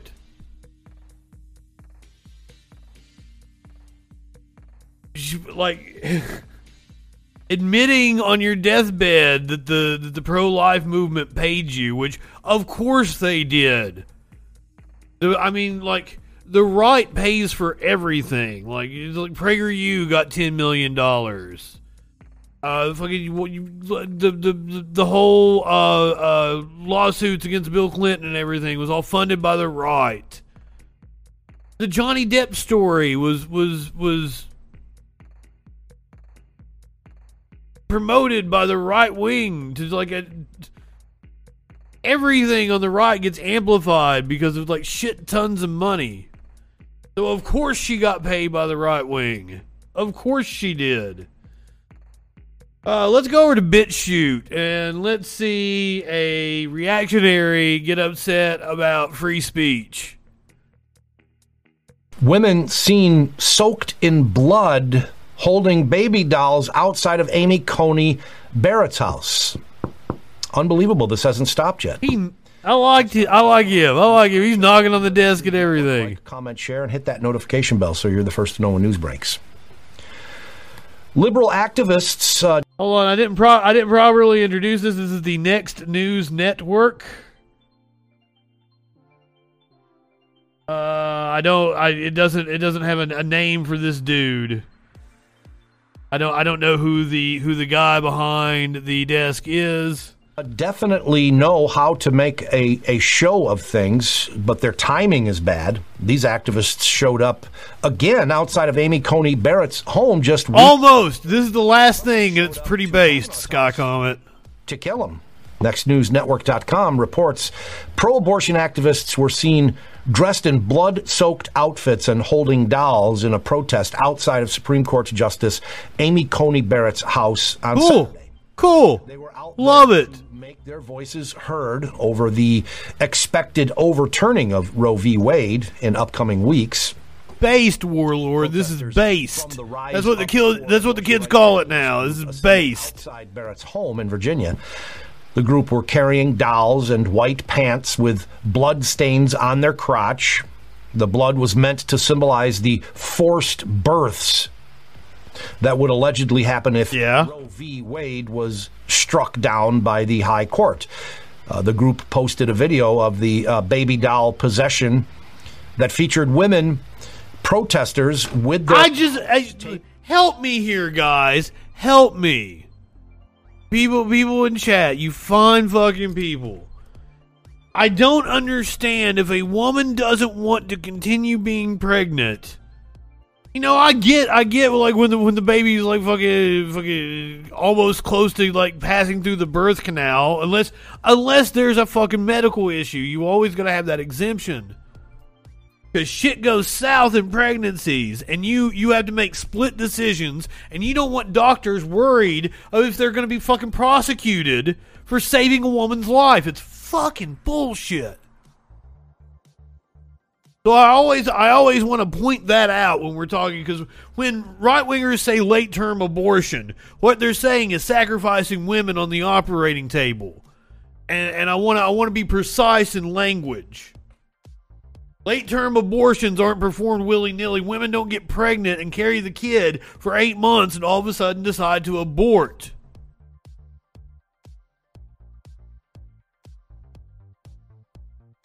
Just period. End of story. So what we're talking about is the delineation, the line that you draw of when, like, it's okay to have an abortion, to make the decision to have one. We drew the line at the point of viability. 22, 23 weeks gives women a perfect shot at knowing their circumstances and being able to go and have an abortion. I'm cool with that. That seems like a fucking perfect place to put the line. That seems like the standard. That's why the court chose it. So that's the first trimester. And then you've got the second and the third trimester where no abortions are performed unless it's to protect the life of the mother, there's some issue with the child, miscarriage, that sort of thing. That doctor was just a fucking quack. Like he wasn't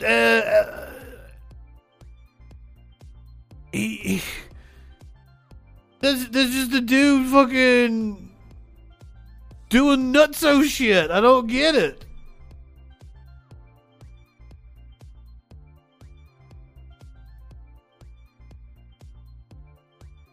Oh, I'm not high enough for this, as he should have been. Shut, and the caption reading, children's baby doll possession heading to Amy Coney Barrett's house. Yeah, it wasn't standard abortions he was doing. Of forcing women to give birth against their will. A call for you to act. Take a look. This country is fucked up. Based. Women, I root you on.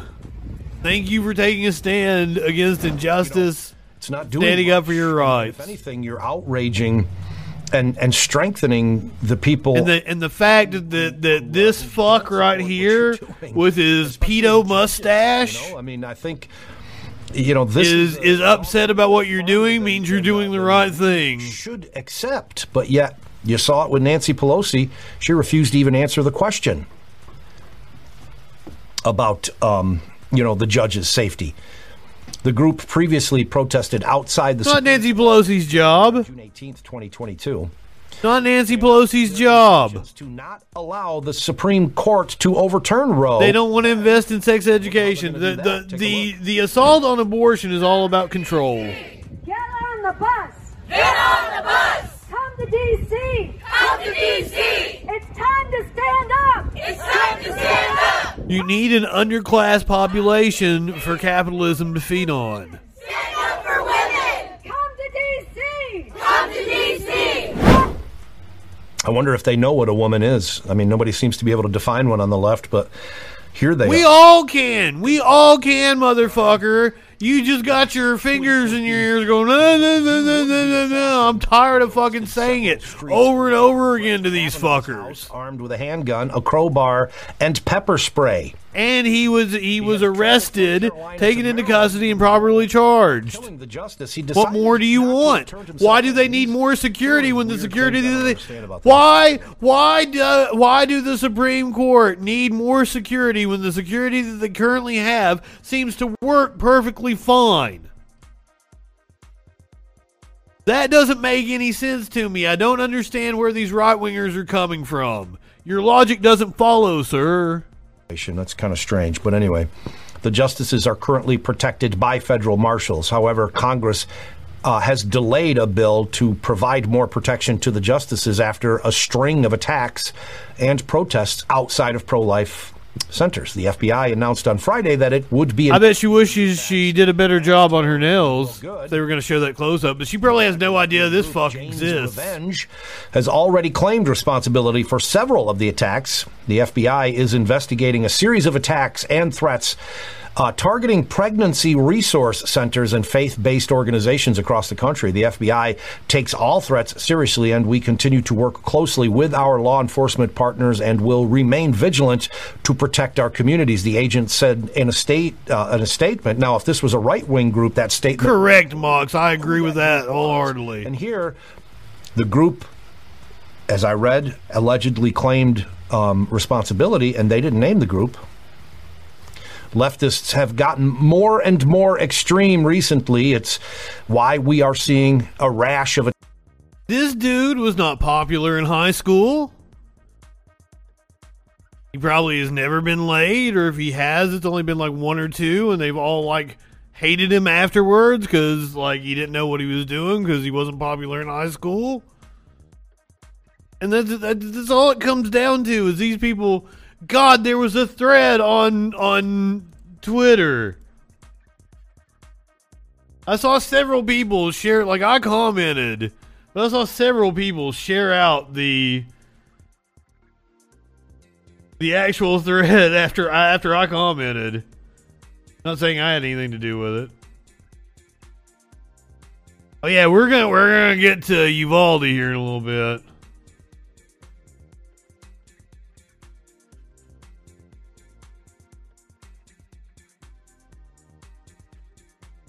You might see some thirst traps as I go down through here. That's always possible. It's mainly news, but there are thirst traps.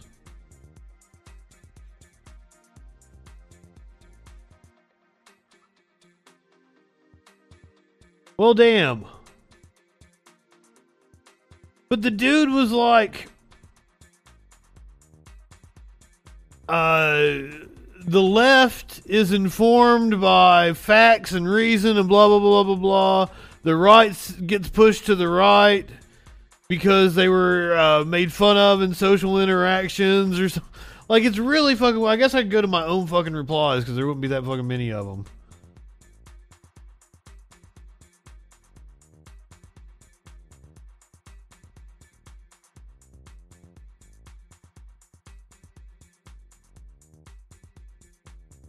Yes, here we go. Many young conservatives can point to a radicalization moment. There's an analog to this on the left. Young leftists often say they were radicalized by the 2008 recession, failures of Obama administration, etc. For young cons, which is apt, for young cons, it often revolves around experiences on campus social media. I know it certainly did for me. As I've said many times before, I wasn't raised conservative, but I moved right in college, largely because of my experience with the campus left. They were mean to him. Oh, I'm sorry, what? I was looking that up. I'll give you rips.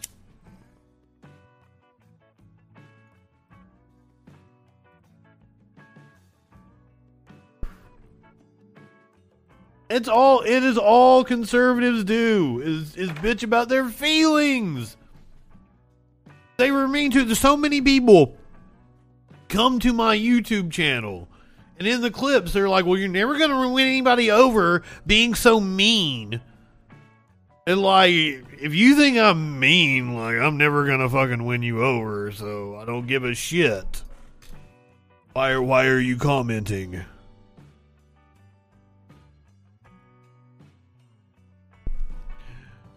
I left the left because nobody visited my MySpace. Oh, I love it. Ladies and gentlemen, the markets are rebounding. Dow futures jump more than 300 points as the market is set to rebound from a brutal week. Stock futures rose in overnight trading Monday following a brutal week as investors assessed a more aggressive Federal Reserve and rising chances of a recession. I just want to tell you guys. Top 8. Oh my God, I forgot about that shit. You could have your top 16. You could have your top 8. You could have your top 4. Oh, you could only have like your top 8 there for a while. It had to be 8. But then they made it to where it could be like 16 or it could be your top 4. Fucking MySpace. You could play songs when you... MySpace never did us wrong. Tom never did us wrong. I don't know shit about financial markets or the economy bullshit. So, like, take whatever I say with a grain of salt, but I think all the stories that we're getting ready, because I'm getting ready to show you people who, in theory, know what they're talking about, right? I think what they're trying to tell us is that we, the poor people, are about ready to get fucked. That they're going to fuck us. Because we've gotten all these unions are the 150 Starbucks stores that are unionized. The Amazon unions that didn't exist just a year ago. All the different pushes into different stores. I think they're trying to punish us for it because they keep talking about like a recession. Once again, the stocks bounce back because we had all those recession stories last week. Here we go again. CNBC mentioning a recession. See if that's the in all these stories that we're getting ready to read about the markets. See if that's not the thread that they're threatening us. Because who does a recession hurt? It hurts us, the people. It really feels like the bourgeoisie class is trying to punish us for standing up for ourselves. That means we should probably do more of it. Futures on the Dow Jones Industrial Average jumped 380 points, or around 1.3%. The S&P 500 futures climbed 1.12%, and the NASDAQ 100 futures rose 1.14%. U.S. stock markets were closed earlier Monday for Juneteenth. The major averages just suffered their 10th losing week in 11 on fears that the central bank will hike rates aggressively to tame inflation at the risk of causing an economic downturn. S&P 500 dropped 5.8% last week for its biggest weekly loss since March of 2020, dipping deeper into bear market territory. The equity benchmark is now more than 23% off its record high from early January. Fed Chair Jerome Powell will testify before Congress on Wednesday and Thursday. His appearance comes after a recent rate hike by 0.75 of a percentage point, the central bank's biggest increase since 1994. Investors will monitor incoming data, including existing home sales, on Tuesday to gauge the health of the economy. Recent data showing low consumer confidence, falling retail spending, and a cooling housing market have fueled recession fears as the Fed battles inflation at 41-year highs.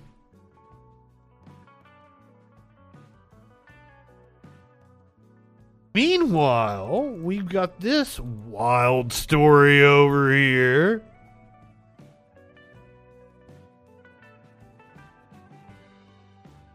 The U.S. economy will grind to a halt in the second half of 2023, and the following year won't be much better.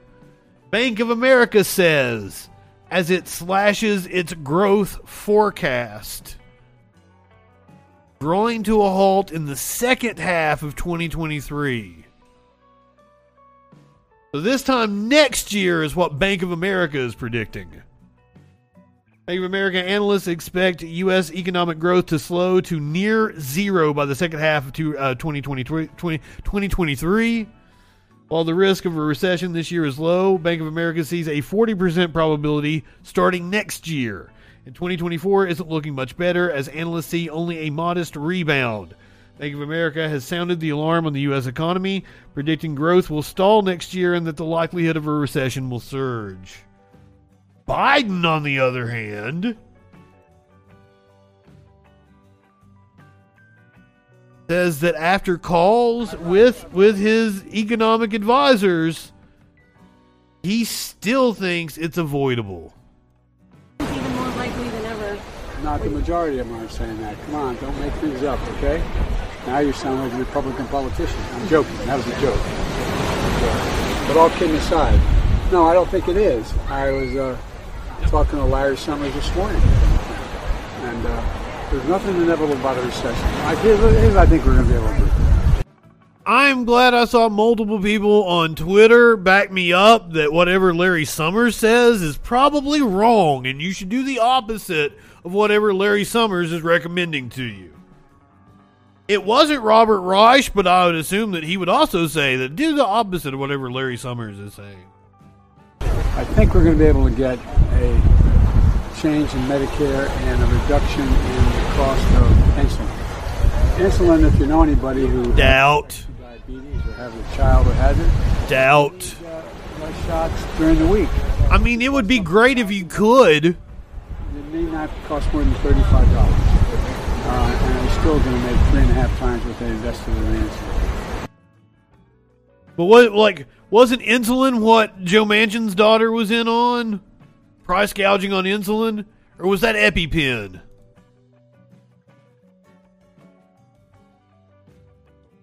I do not believe, Joe Biden, that a recession can be avoided, but also,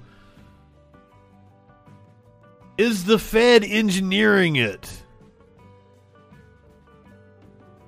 Robert Reich has always been a touchy subject. Oh, his EpiPens.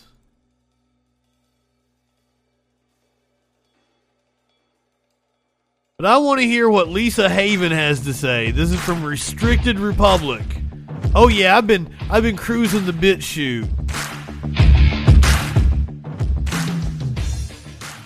Well, what graphics has now begun at the White House, where many of Biden's staffers are now vacating the premise, leaving Biden a little nasty surprise. But before I get into the report, just a reminder, check out my Did somebody shit on his pillow? If you guys do not have food storage, especially in light of what is going on today, we are in the middle of a food crisis, and there are many economists saying that this is about to get much worse. Wait, she's doing the macaroni and cheese kind of buckets or something, right? Prepare and have extra food on hand, and right now you can get $150 off of. We got us a doomsday prepper. Where's a bingo card, guys? We may need one for her, especially in light of what's going on, and it's got 25 years shelf life. So check it out. Some dude told me like shelves were empty, and I'm like, where are shelves empty? Now underway at the White House. You see, over the past couple of months, there has been multiple resignations, and might I say, way more. If I don't, I need to. So can somebody hook that up? Do you have that power, Star Craving? Psaki. Here we have ABCNews.com. Jen Psaki has left the White House. Obviously, this was today. This was posted today, by the way. Say she's not very good, but I digress. That was obviously one of the big names leaving, but there's also been multiple just within these past couple of months. Here's Communist News Network Politics Biden advisor Cedric Richmond set to leave the Ma'am, do you know what communist means? California native leaves the White House for the State Department and staff they're calling Reed. Well, I mean, just link to Dave's website. I would promote Echoplex, your Echoplex bingo card. Next month to serve as a spokesman at the State Department. Then we also have FoxNews.com. White House rapid response. Don't turn in your bingo cards. Department role, and that was actually Mike Gwen who left. He left his post to join the Treasury Department. Don't send your like, ooh, I was playing along with bingo on the Troll Patrol. Like they'd be like, what the fuck? I don't know what Justin was playing for you. But we got bingo though. We got all of them. We also have here Mike. Oh, this woman is going to hit all the bingos for Dave. Role, if you will. And here's thehill.com White House counsel Dana Remus. I went to BitChute for this. Here's another person exiting. And of course, right after Jen Psaki, we also have President Biden's press office for Chief of Staff Amanda Finney also departed from the White House amid, by the way, reports of a black staffer exiting. What is this black staffer exodus? You know, I had that story from some site, and I didn't do it one night. Exodus of black I don't know, like... frustration among those who remain in the White House. 2 fucking tickers. Their graphics look like shit. Come on. My graphics look amazing. Yours look like shit, ma'am. And also, like, let's talk about, like, your camera. You really need to white balance, but maybe you're going for, like, the sepia tone. They describe a work environment with little support from their superiors and fewer chances for promotion. The departments have been so pronounced that according to one current and one former White House official, some black aides have adopted a term for them, Blacksit. Now it goes on to state the exodus has raised concern among outside observers who push for the diversification. I've got really dry pot, and that's what, like, it's smoking up really fast. I gotta, like, refill the whole Blacksit. And I am concerned, said Spencer Overton, president of the Joint Center for... Yes, Mox. If you, like, just stock up on cans of food that you like, don't buy overpriced fucking bullshit from these grifting motherfuckers. Her face is really blown out. Like seriously, you need to learn to white balance your camera, ma'am. Which tracks government staff's diversity. But who am I to talk? She has probably got a 6,000 views on this video on BitChute. U.S. history to now have what they're calling a Blacksit from the White House. I ain't got 6,000 views. Some concerns are as the... I got 6,000 views on a couple videos. Well, I am having some concerns about lots of black staffers leaving the White House. Very interesting. Why are you having concerns? Of numbers, in my opinion, of people leaving all within a set of time. And I didn't even get into the staffers. It's right before the midterm election. It's summertime. There's usually a lot of turnover. They've been there a while.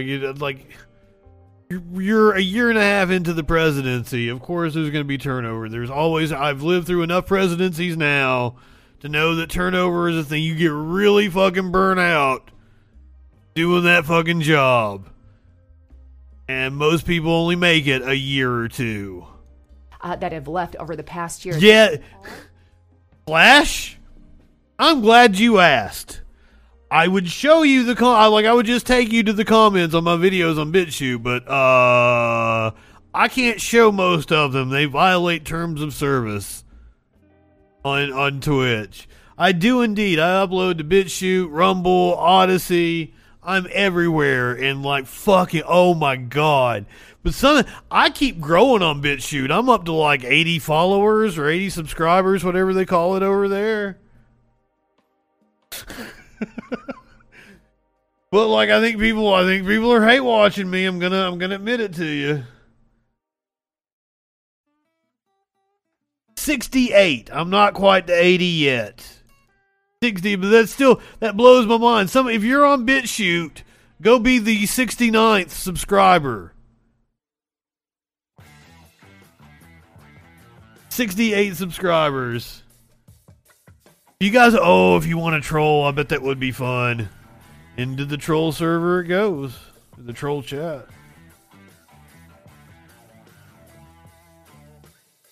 Boom. I'm afraid to click on them because seriously, some of them are horrendous. Absolutely horrendous. I love it, and I'll respond to a lot of them. It may not be for a couple of weeks, but then I'll just go and respond to people on BitChute and have a lot of fucking fun. Oh god, I'm not as popular on Rumble. I don't know why. I don't know why they don't like me as much on Rumble. I don't have 68 subscribers on Rumble. Like my videos get like roughly the equivalent of Kyle Kulinski's views, because like that's the only other person I subscribe to is Kyle Kulinski. So I see his videos next to mine, like I have kind of a comparison. I'm like, that's cool. I get like 100, 200. He gets 100, 200. Okay. Neat. Look, Elon Musk and Jeff Bezos, they agree on who is responsible for inflation. We are live on DLive right now. I'm pretty sure. Sometimes it kicks me off of there and like I haven't noticed that I wasn't on DLive. But yes, we're on like DLive, Mob Crush, Trovo. Every now and then you'll see somebody pop up in the chat. It's on one of those weird platforms and you're like, what the fuck? Guy on a buffalo. Oh, I'm assuming Elon and Jeff Bezos agree that it is totally not them. The two richest men in the world appear to have teamed up against a common adversary. Rare to see Elon Musk and Jeff Bezos agree on things. The former is the richest man in the world with an estimated fortune of $209 billion as of June 14th.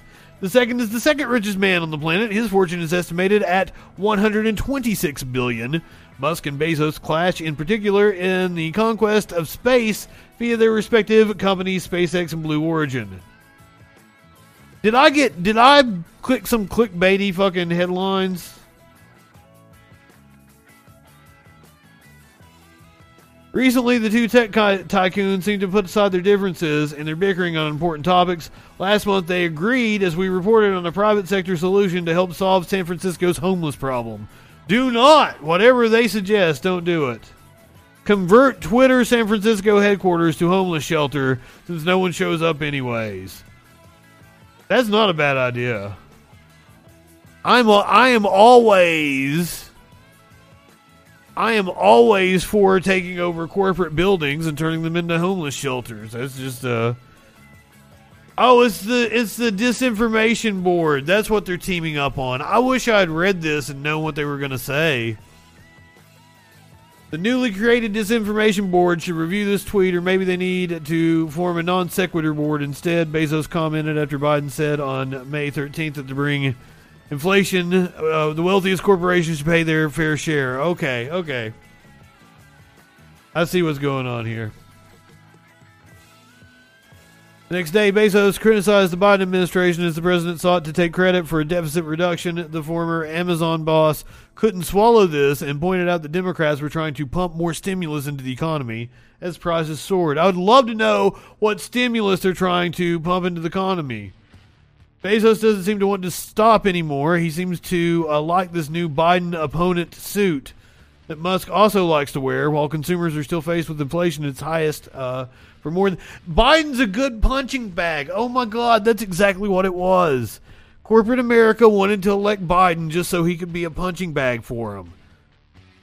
And he'd be like, come on, man. He'll take it, and he'll try to appease them. He bows it down to them. We're fucked. We got to primary Joe Biden. We have to primary Joe Biden.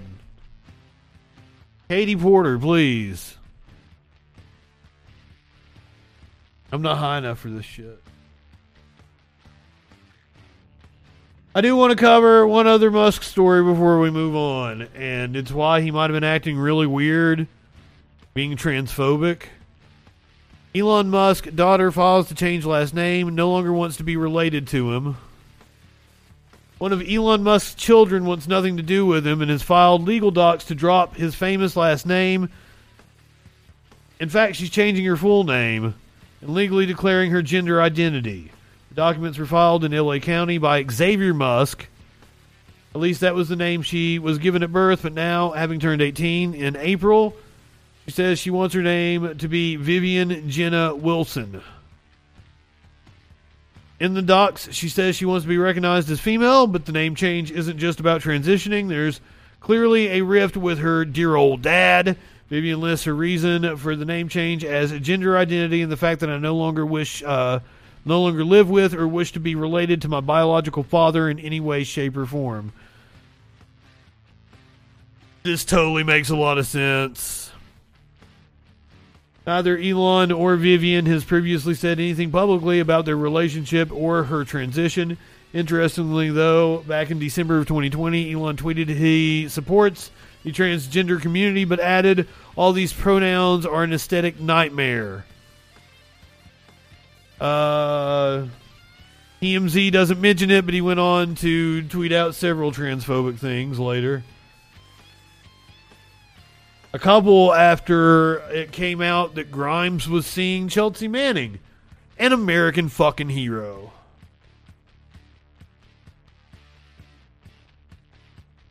Fuck Elon. Fuck his aesthetic. Party in Texas.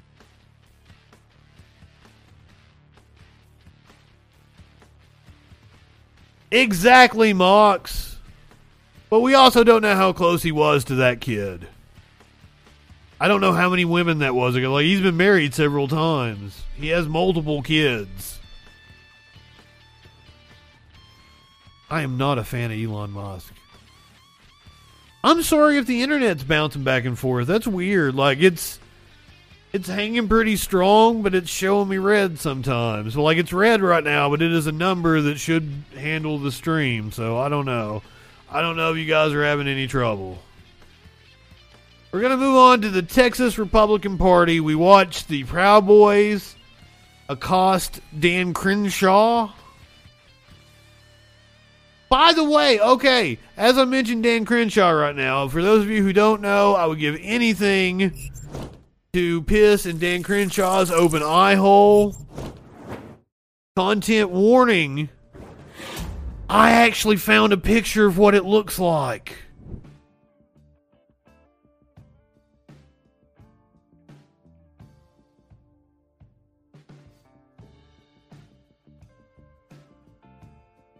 No way, did I not save it?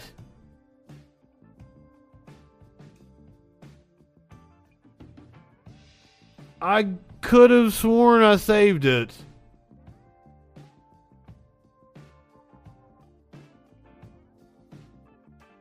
That's it.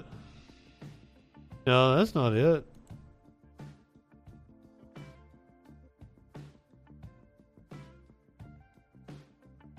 I'm sorry I teased you guys. I ain't got no Dan Crenshaw eye for you. I wasn't far off, really. Anyway, I'm completely off track. I think I ran everybody off with the pissing and Dan Crenshaw. Give me that eye pussy, sir.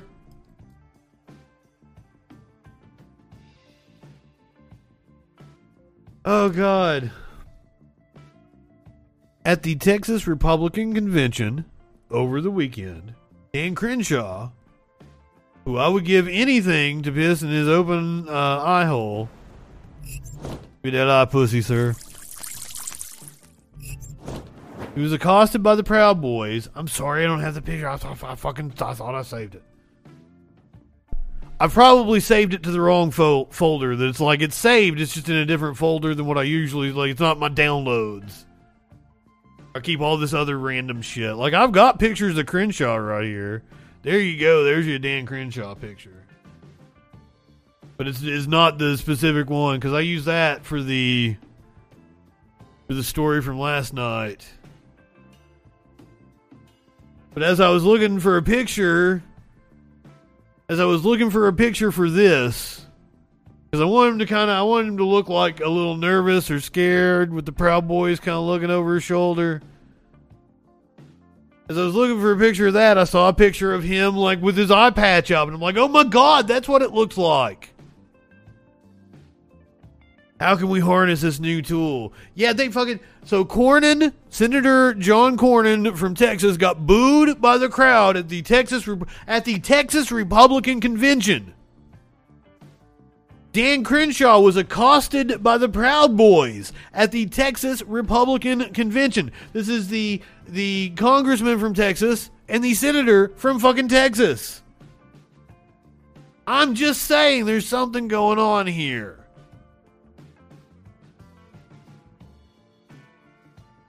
Oh God, did you post it? I swear like I downloaded it. I don't know how you posted a picture in the chat though.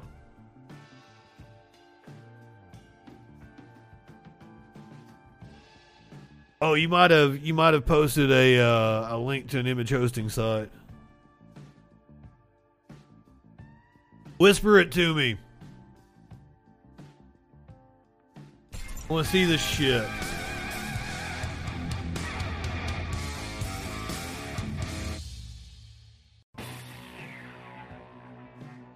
You gotta admit, I wasn't far off.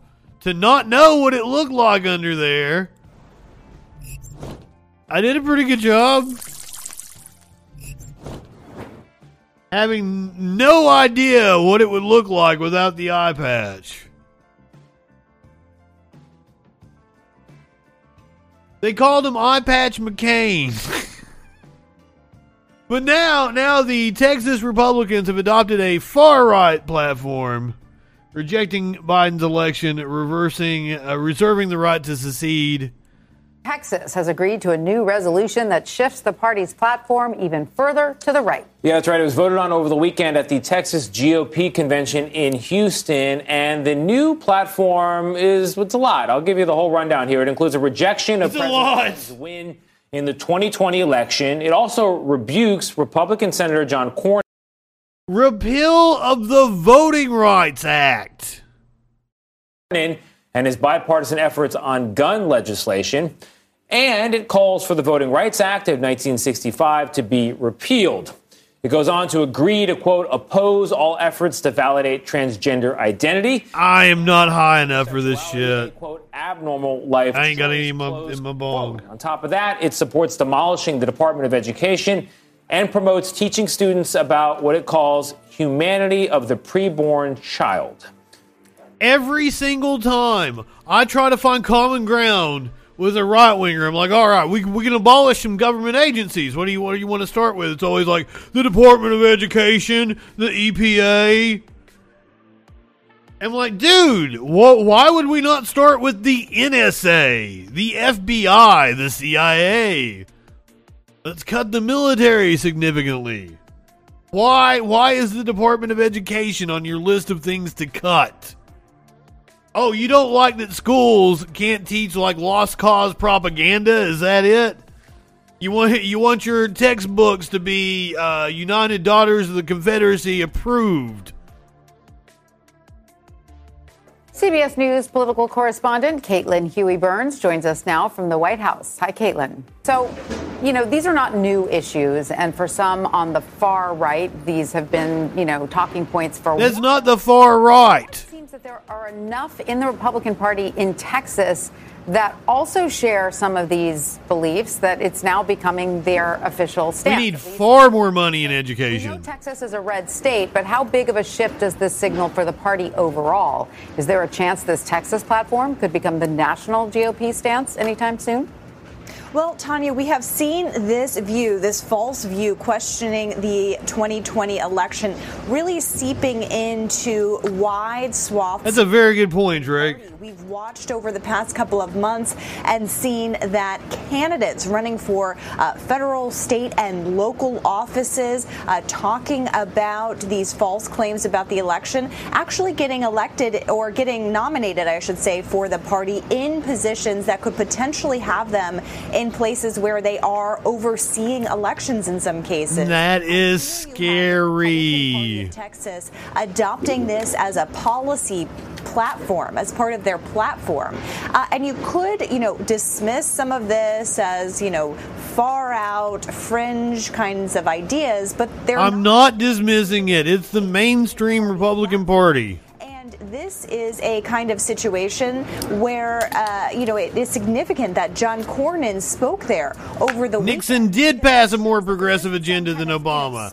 Abso-fucking-lutely. This is the Republican Party of Texas, and you have the sitting U.S. senators from Texas and prominent members of the party coming to speak to this particular event. Shows the legitimacy of this group, of course, within the Republican Party. So we're not only seeing it in candidates running for office, in getting nominated into positions in these primaries, but now we're starting to see the party adopt it into its platform.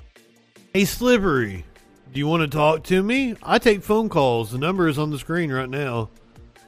There, right there. 917-830-4359. Or you can hop in the Discord with me. I take Discord voice chat. You just tell me that you're in the chat. It's the Debate Freaking channel. If you got something to say, I would love to hear it. I'm a little tired, actually. Like, I'm not going to be myself. I'm not going to yell at you. I'll just let you talk. No, I'll probably end up yelling at you and calling you an idiot. Kind of what I do. At the state level. Now, it is not clear whether this would, be adopted at other states. But what we are seeing in the states is this effort to really, roll back or curb voting access. And Texas, of course, was ground zero for that this cycle. Mm-hmm. So this is now the official platform of the Republican Party in Texas. But it's a little bit of a slippery concept because it's not like everyone who's a Republican in Texas stands up and swears to it. It's not like they print it out and tape it up next to their computer all day when they work. So the key... No, they're all in on it. Symbolism and how much of it actually affects the business of governance. And so to get specific on that question, Senator John Cornyn, as you mentioned, he's got these bipartisan efforts to come to some sort of an agreement on gun legislation to sort of ease the burden of mass shootings in this country. Now he's being called out specifically in this platform. Could that stop him from completing these efforts in Congress? Well, if you are someone like Cornyn and you've had a very successful run for statewide offices... I think Cornyn's still got, 4 fucking years? Well, and that's why he's been working in this group to kind of tout the things that Republicans were able to keep out of the bill. And he's been really trying to message this as something that does not infringe upon Second Amendment rights. So it is significant that he was booed. But whether it's a deterrent, Cornyn is still part of these talks. They are still, they talked over the weekend. They are still making progress getting towards some kind of legislation, even though they had trouble last week. But Cornyn is not up for re-election for a while. We are in the middle of primaries, so it could be difficult for others, but proceeding with those talks as far as we know. All right, Caitlin Huey Burns. The ghost of Hugo Chavez in China helped manipulate the vote. Exactly what happened. I think I got some Trump news coming up. You want some Trump news? Yeah, let's do some Trump news, dude.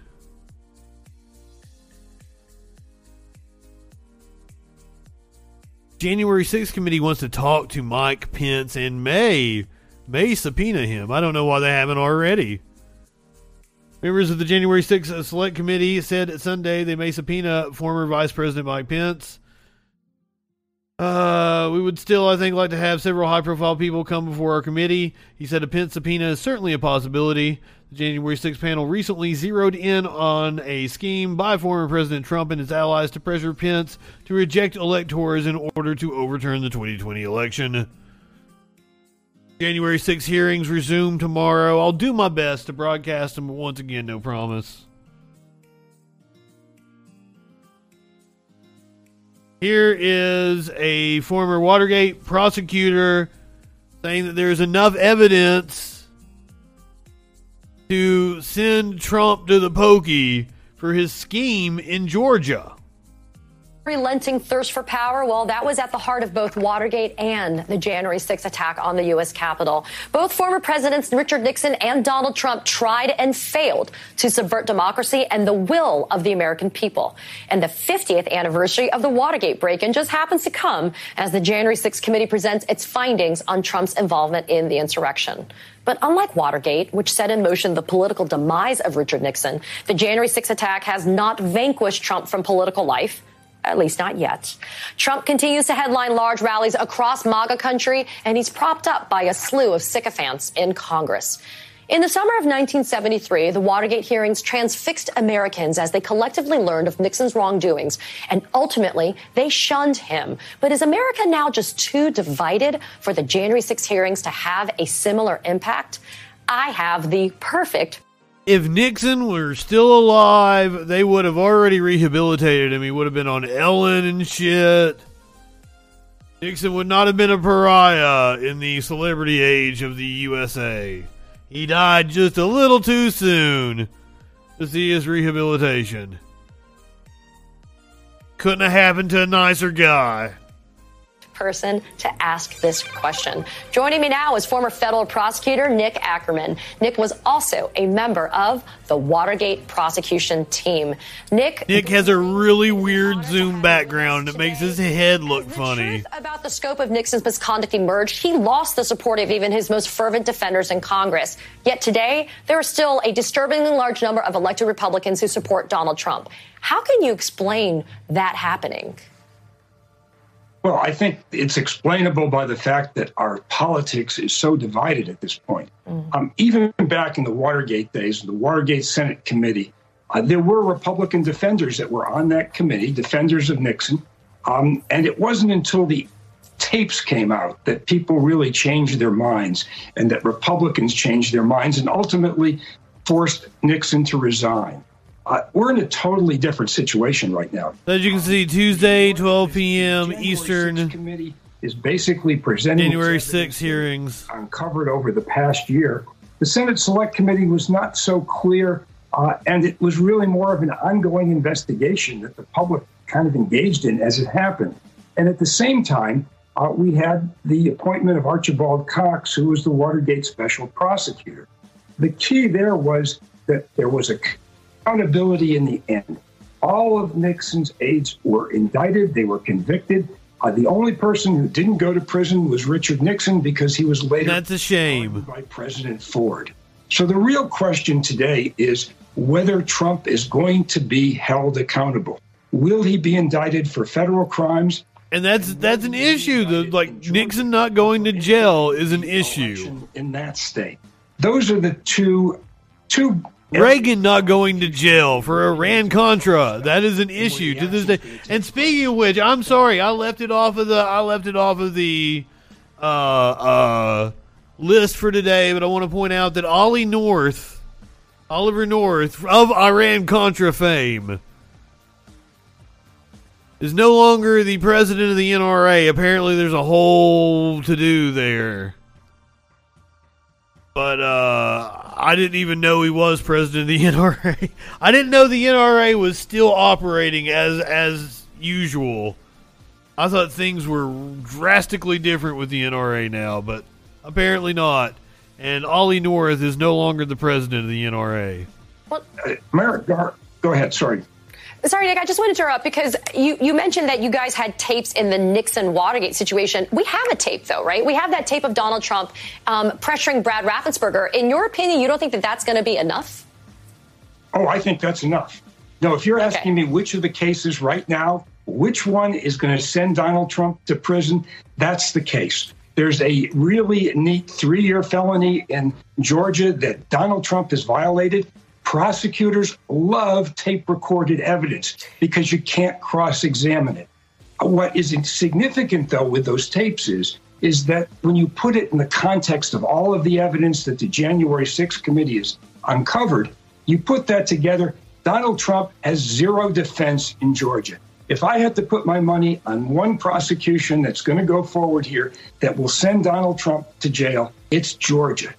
No question about it. The only defense he's got there is trying to somehow pick up on some ambiguity in the tape that he didn't really mean what he said. But once you look at what he said, trying to get Brad Raffensperger to come up with extra votes to make him the winner in Georgia and put that. But he said it like mafia style, and you can't deny it. Case beyond a reasonable doubt. Nick Ackerman, I always he says every fucking thing. Love to have you back, and we thank you for being with us this morning. Thank you. They've got a million things they could get him on, but they are not going to get him on anything because rich people don't pay any consequences in this country. It's just the way it is. This dude's he's gonna face some consequences. Video shows a driver plow through a Trump-themed storefront. Enjoy.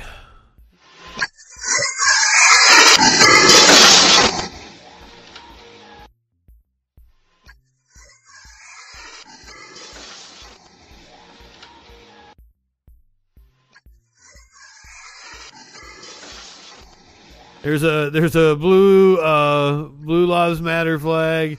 Yeah. He took. Hopefully, no one was hurt. I don't see anybody.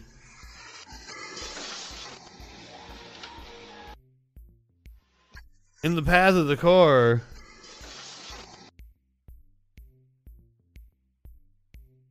The video itself is only like 5 seconds. They keep repeating it.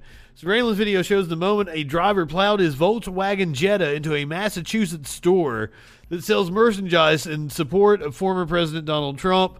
A whole fucking store.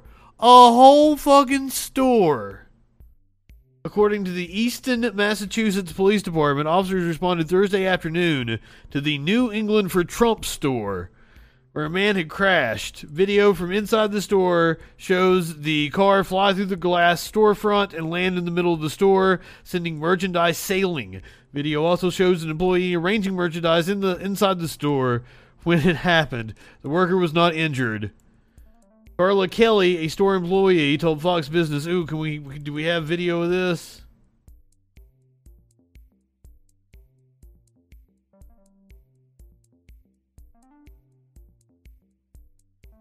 That is not what that is. God damn it. There's the video of the crash again. Oh, nuts. Carla Kelly, a store employee, told Fox Business that after the crash, the man, 46-year-old Sean Flattery, said the voices in his head told him to do it. Flattery was taken to a local hospital and treated for non-life-threatening injuries. He's lucky that he wasn't injured.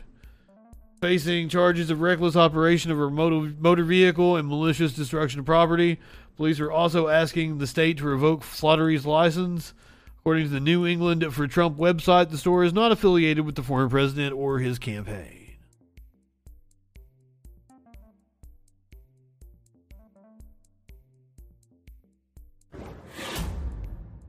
Here's the part that I've been dreading doing.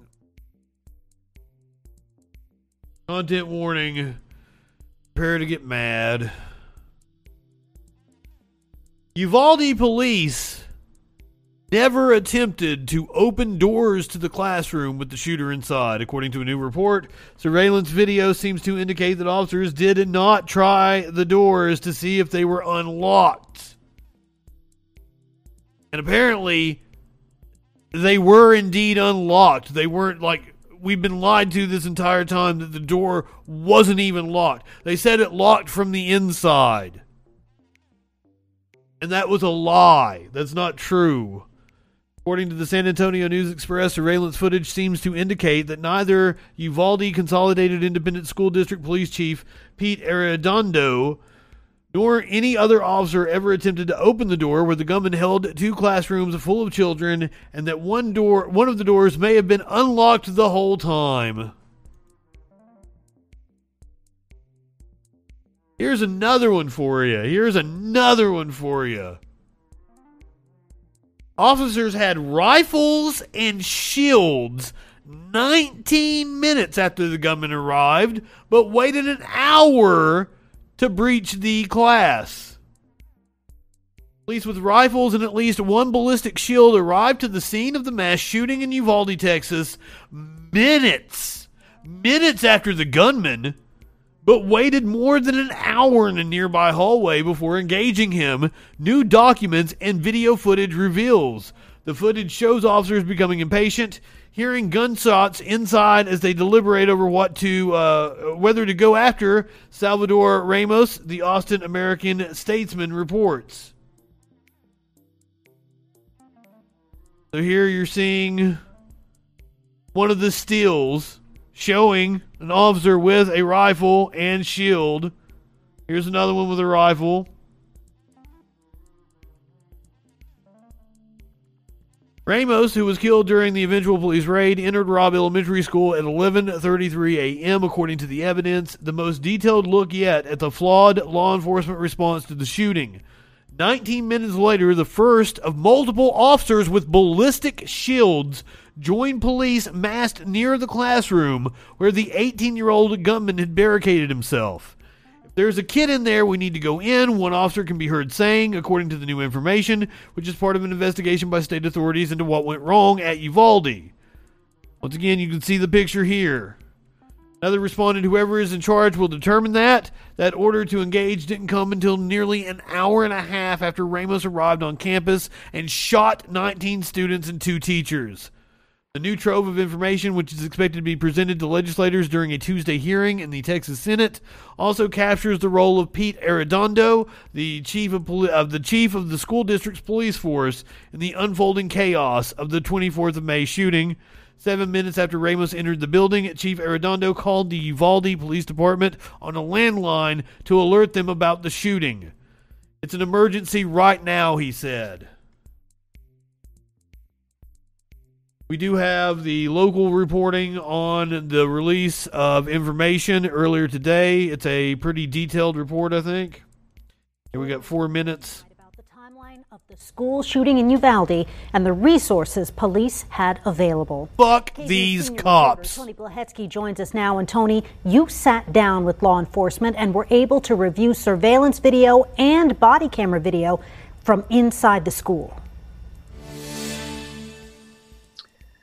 And Brian and Quita, what we know at this point is that within 19 minutes of officers arriving at that school, they had rifles as well as ballistic shields that, in the minds of some people, cowards viewing the evidence in this case, would have given officials enough ability to take down that shooter. Keep in mind that almost an hour passed before they then went inside. Let me make it very clear that in my mind, a cop's job, if you've got a fucking handgun and you're up against a shooter with a fucking rifle, I don't care. Apparently, the protocol is for 2 or more cops. If you have 2 or more cops, you are to engage the shooter. I'm not sure if that's true, but that is what I've heard throughout this incident. I don't, if you've got fucking shields and rifles, what the fuck is your problem? Holy shit, what more do you need? That classroom and found the bodies of those 19 children and 2 teachers, as well as taking down the gunman. Of course, this raises new questions about the police response, what they were armed with at the time, and why they did not act sooner. There is a lot of new information in this case, as well as a new timeline that investigators have put together. And Brian and Quita, much of this information is actually going to be presented. They lied to us from hour one of this happening. They have lied to us from the very beginning. As well as members of the public about what happened that terrible day. And Tony, what we saw there was a screenshot of that video that's going to be presented. Is that correct? Quinn and Brian, it's unclear the entirety of... Hopefully we actually get to see video tomorrow. As you mentioned, I have seen some of the video evidence in this case, was able to watch some of this video information. And again, the video, the screen grab that we have, does show some officers with rifles as well as a shield a ballistic shield. Again, this screen grab was taken at 11:52 in the morning on May 24th.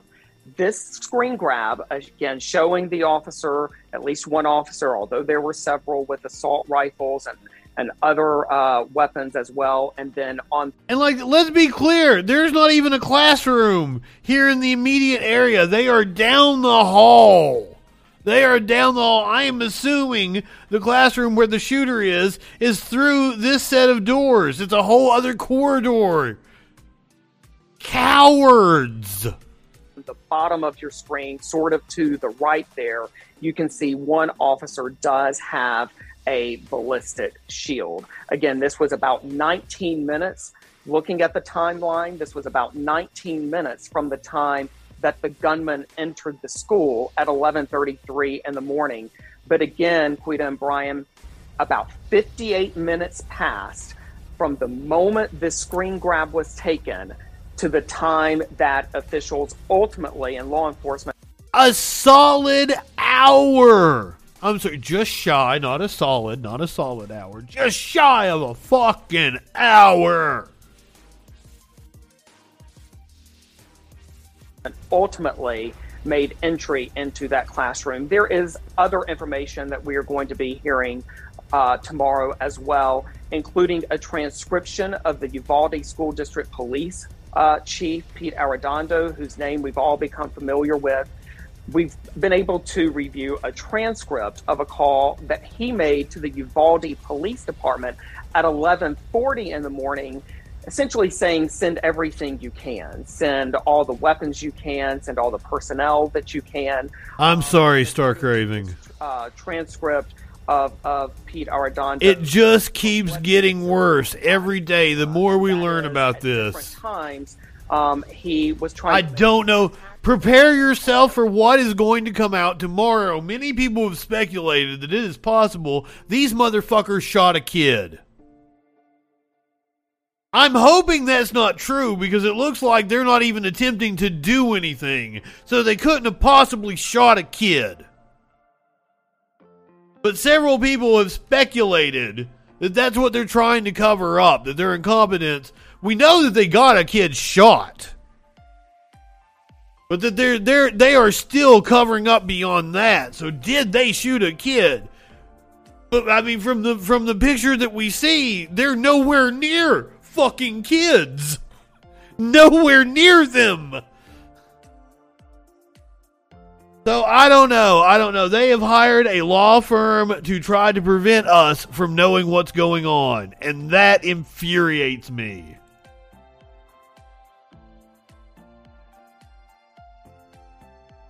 Before we move on, I gotta make my joke. Ha ha ha. Remember, kids.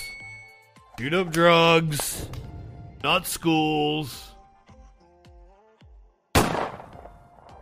Law firm representing Uvalde cites Texas government code to withhold release of shooting information.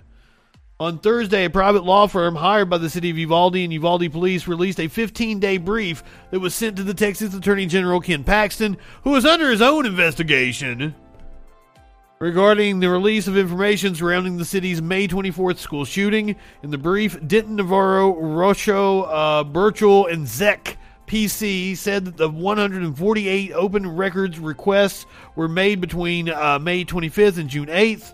These requests included body camera footage, 911 calls, photos, and more, which should all be fucking public.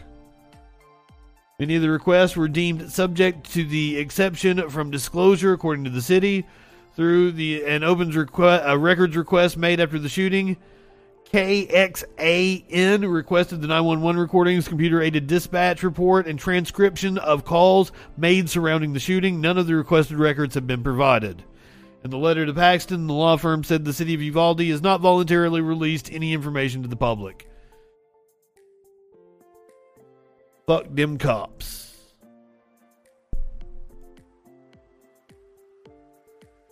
All right, now I've got just a couple of random crime stories for you.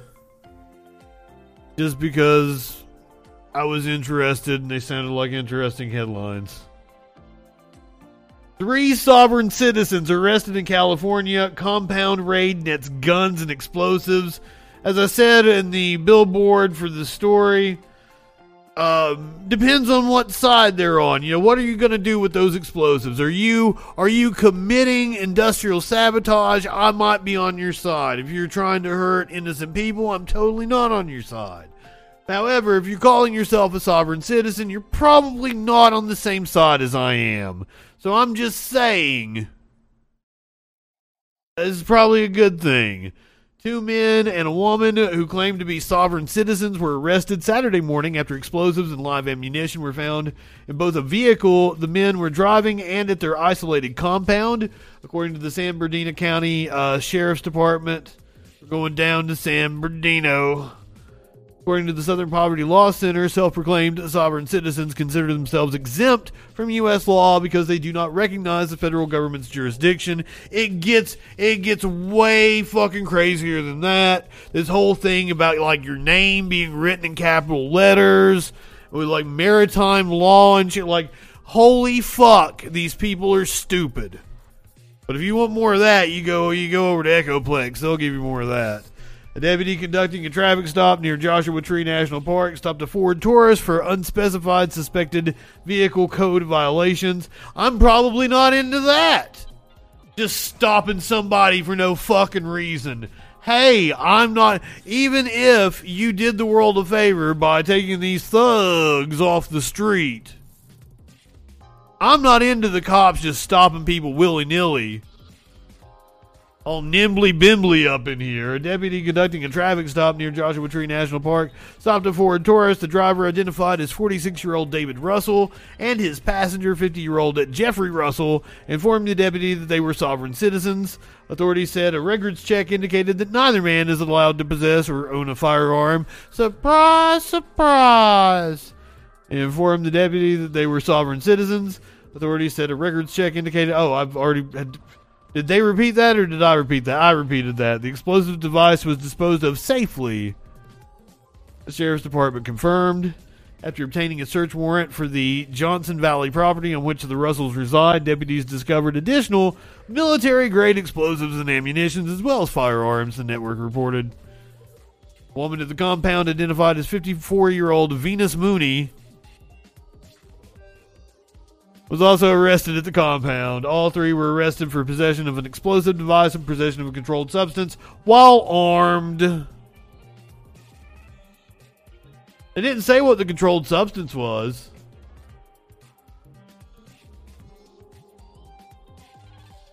I'm going to throw up the content warning again. I don't know what's going on here. This has been a pretty big story, though.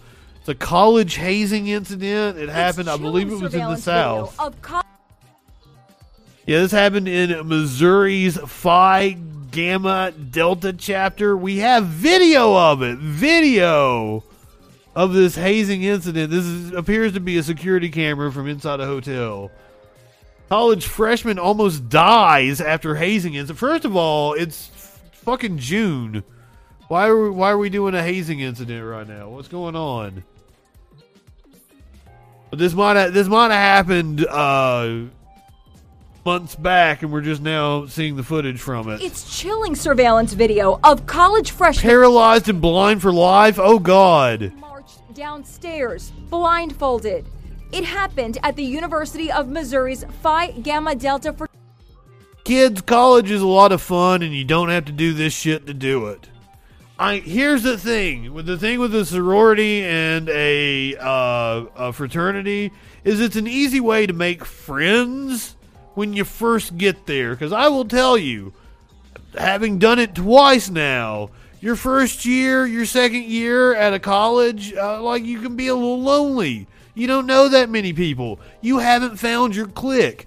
You'll find your clique though. You'll find your clique. Just go do the shit. Like, you know, I had to go join philosophy club and I had to be around the people in the broadcasting department. You don't have to do this shit. This shit's fucked up. I'm not wanting to find out what they did to him. Fraternity house. And if you think this was a no big deal pledge night ritual, Look what happened to Danny Santulli. That's Danny in the green blindfold. I'm so sorry, Danny. Oh, God. Walk, talk, or see. I'm sad for him. You know, just what he went through that night, and he didn't deserve it. The extraordinary video released to Inside Edition by the family's lawyer shows the tragic timeline. 9:55 p.m. You can see Danny inside the fraternity house carrying a bottle of vodka. His family says he was told to finish the bottle before the night was over. 10:22 p.m. Danny is still trying to finish off the bottle. A frat brother pours beer into Danny's mouth with a funnel. Oh, goddamn. 10:55 p.m. Danny falls over. Some frat brothers Poor dude. pull him out of the room and drop him on a couch. Oh, God. 8 a.m. Danny slides off the couch head first. Oh. 12:43 a.m. After apparently checking for a pulse, the frat boys lift Danny off the couch and carry him out, but they accidentally drop him on his head. By the time God! It was too late. Danny wasn't breathing and his heart had stopped. His blood alcohol level was an extraordinary 6 times the legal limit. Doctors managed to revive him and placed him. My God! I spoke to Danny's dad and sister. It's the nightmare call that no parent wants to get. Oh, my God, it's the worst thing you can ever hear. I mean, my wife was hyperventilating. Oh, my fuck. Tubes everywhere, the machine's beeping every two. And I don't think I have younger people in my audience, but if I do, and you go to college, find your people so that you have, when you're doing the alcohol thing, you're doing the drug thing, and you're experimenting, it's all good. And it's the same thing with sex. Have experienced people that you really trust around you. Don't do drugs with people that you don't really know. Don't get fucking sloppy ass blackout drunk with people you don't know. Oh my God. You've got to trust the people you're doing that kind of shit with. I know people that have had fantastic times in frats and sororities. I don't personally recommend them. Fuck. 2 seconds and poor fucking kid. Running in and out. Danny's older sister Meredith also. I'm so sorry, Danny. You got awesome sunglasses. Frustrating to see some of the young men involved still on campus. I'm honestly disgusted that I'm amazed they're not facing charges. When they almost. Yes, it was Star Craving, yes. Family shared these touching home movies with us. That's how they want to remember him, rather than what's on that disturbing pledge night video. This is, without a doubt, the worst fraternity hazing injury case that there's ever been in the United States. It couldn't be any worse and have someone still be alive. 2 members of the fraternity have been charged with felony hazing. Okay, there we go. The fraternity says Danny should not have been put in this situation. They add that they prohibit hazing and prohibit giving alcohol to minors. They also say that chapter is now closed. Oof.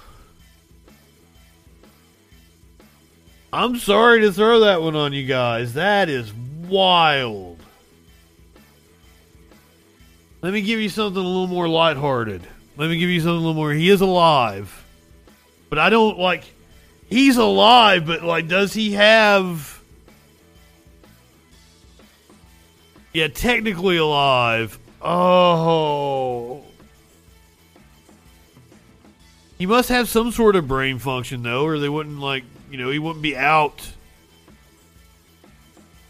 of the hospital. But he is indeed permanently disabled. He wasn't vegetative, because we saw a picture of him, out and about.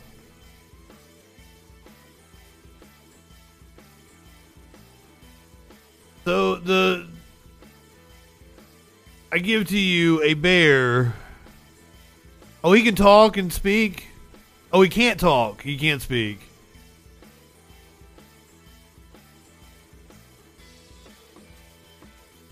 But, he must be cognizant or, otherwise, he wouldn't be out and about. I feel so sorry for him. Don't join frats, kids. All right. Here we go. This is a little more whimsical. We're going to watch a bear break into a home in Connecticut. 11, a Winstead resident came home to a bear inside her kitchen. Another, Can you imagine? I know, and look at this bear outside the window here. Unreal. Another bear in Canton had to be euthanized after several...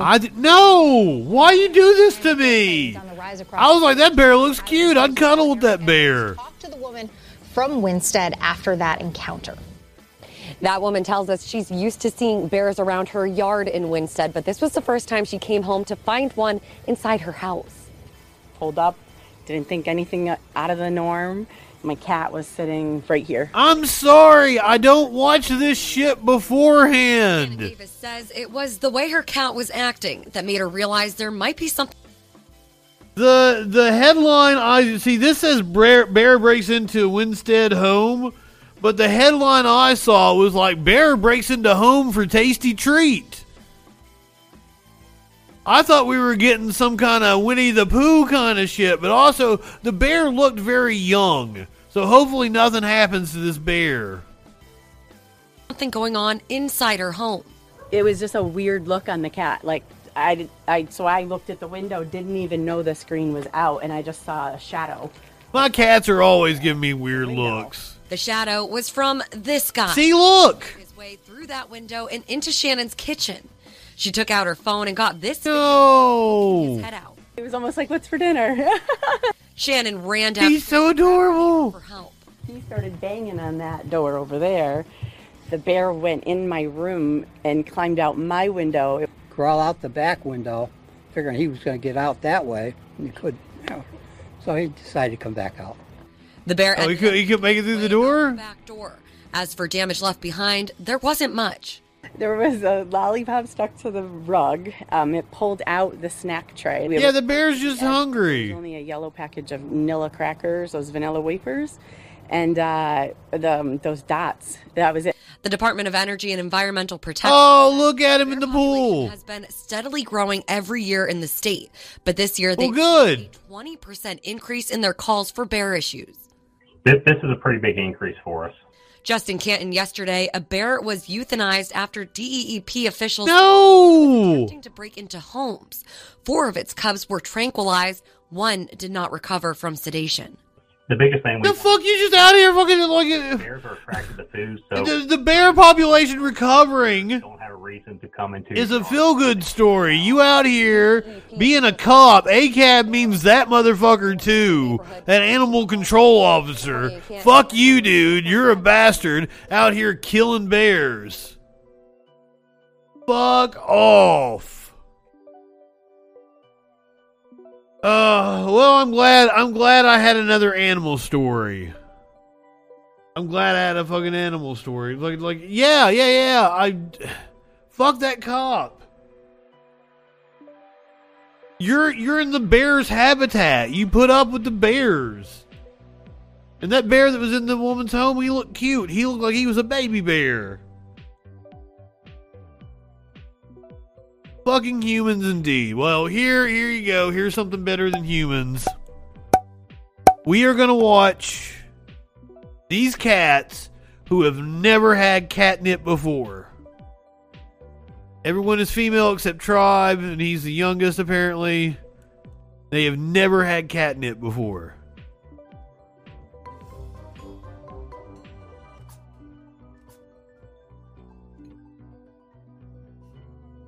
I do believe they like it.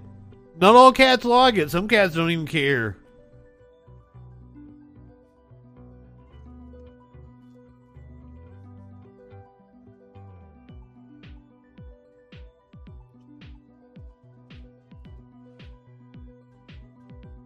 He just got up from it.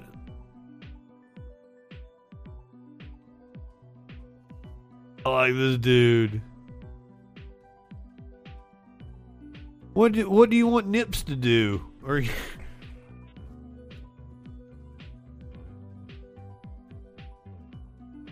it's genetic if they like it or not. Interesting. Smokey and Socks really like it. Maynard is like, he wants a little bit of it, but like he don't fucking stick with it.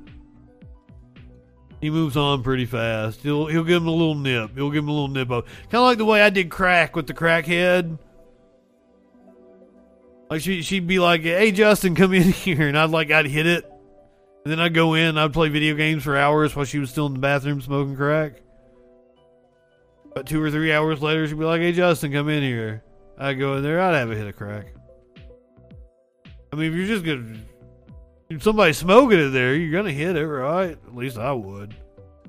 I mean, I don't know if I would now. I don't like it always gave me a weird feeling. Weirdest fucking drug. Crack is whack, y'all. Crack is whack. Oh, yes, these cats are cracking me up. You know who's a cat that really cracks me up? Her name is Media Winch. Oh, shit. Wait, what? I'm wrong. It is not. It's not Media Winch. It is Producer Dave. Is it Monday? It is Monday, right?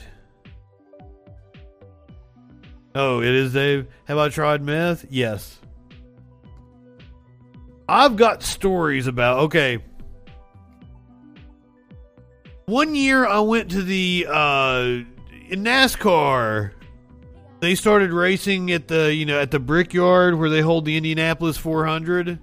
Or the Indianapolis 500. They held the Brickyard 400 in NASCAR, and I went to that race one year, and we did meth all weekend, and like that's how I was able to like do everything there at the racetrack, and it was a lot of fucking fun. We had a blast. But on Monday, I had to come back to my job as news director for a radio station in East Kentucky. And on Monday morning, I had to go to a Mitch McConnell speech. And I fell asleep, like in the front, with like my recorder and everything. Just fall the fuck asleep after having done meth all fucking weekend at a NASCAR race.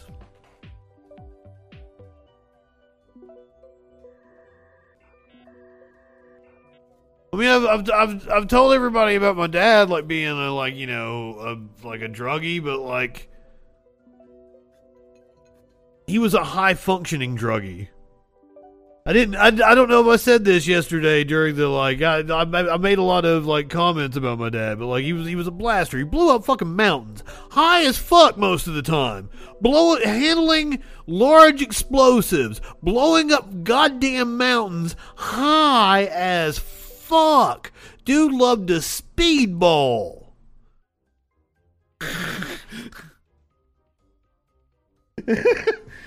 Yeah, I talked about my dad last night on stream. So like I've done like every fucking drug just because it's just been there. It's just been there in front of me.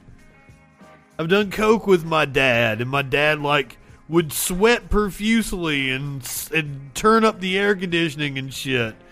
I'd be over in the side just like fucking freezing my ass off.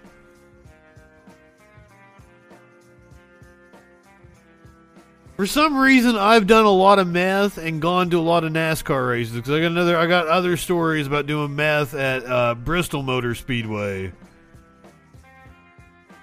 Well, when we went to Talladega, we had like a fucking 150 Percocets or something, and 20 cases of beer, and fucking however many fucking ounces of pot we took. We didn't have any hard drugs that time, other than the pills. And good thing, because I fucking needed those fucking pills, because here's the deal is, they had a dirt track race next to the campgrounds where we were staying, so we hopped the fence to go to the dirt track, and I krilled my ankle really fucking bad. And I was able to still go, like, that night, and I was like, oh, fuck, I'm gonna feel this in the morning, and I did. My ankle swelled the fuck up. That night, fucking, I went on like nothing actually happened. I'm like, is just gonna be bad in the morning, and it sure as fuck was. Also, if I have a kid, it's there. I impregnated a woman at Talladega. God damn, I shouldn't say that on video, where there's like evidence of it.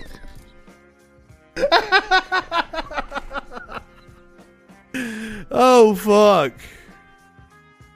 I'm already naturally hyper, so I'm not really doing any stimulants. I like stimulants, like I like to do Molly and have like really kinky sex. But like my dick don't get hard on Molly now that I'm older, so what's the point? So I haven't done hard drive. I actually had a dude I hooked up with on Grindr. He came over and he was older. He was like 50 something. I think I showed Curiouser his dick. He was sexy. He brought coke over. Also, like he was some high-ranking health official, and like he lectured me on getting on PrEP and shit. Yeah, he had a nice dick. He gave me a whole lecture about getting on PrEP and yada, like all that good shit. I felt like I got a health checkup. But he did coke in my bathroom and he offered some to me. I'm like, oh, I haven't seen coke in forever.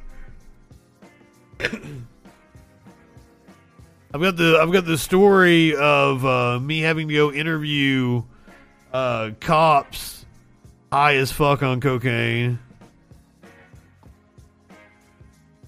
Apparently they give PrEP out free at the local clinic or some shit.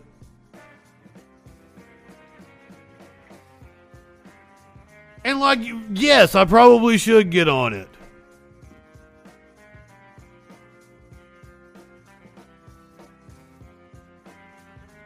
Given my history and like, I don't do much now. I'm pretty much a homebody. I don't leave my couch. I play my video games. I talk to you guys. This is my social interaction. It's kind of sad. Well, other than Sparkles, you guys see Sparkles come over. We go out to dinner. We went to Firehouse. I'm the fire chief. If you guys were unaware, I'm the fire chief. Don't make me go get my hat.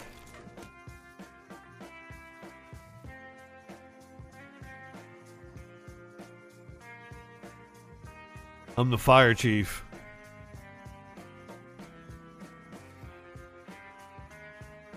Chief Queef, motherfuckers. I don't know what producer Dave's even watching over here.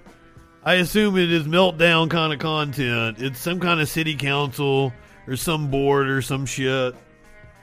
He may have moved on since I pulled it up because I've just been yakking away over here. We probably spent 30. This whole show, we've gone what? 3 hours. This has been a 3-hour show. And at least an hour of it, hour and a half of it has just been me rambling.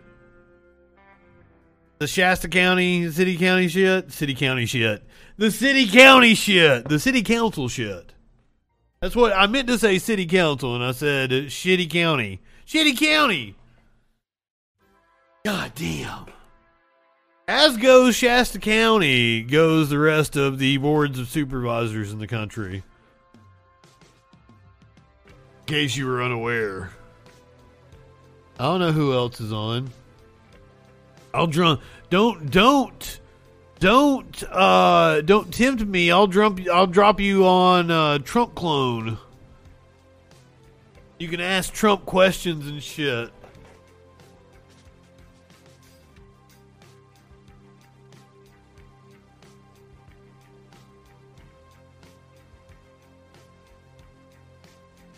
I'm just saying, no, I'm like,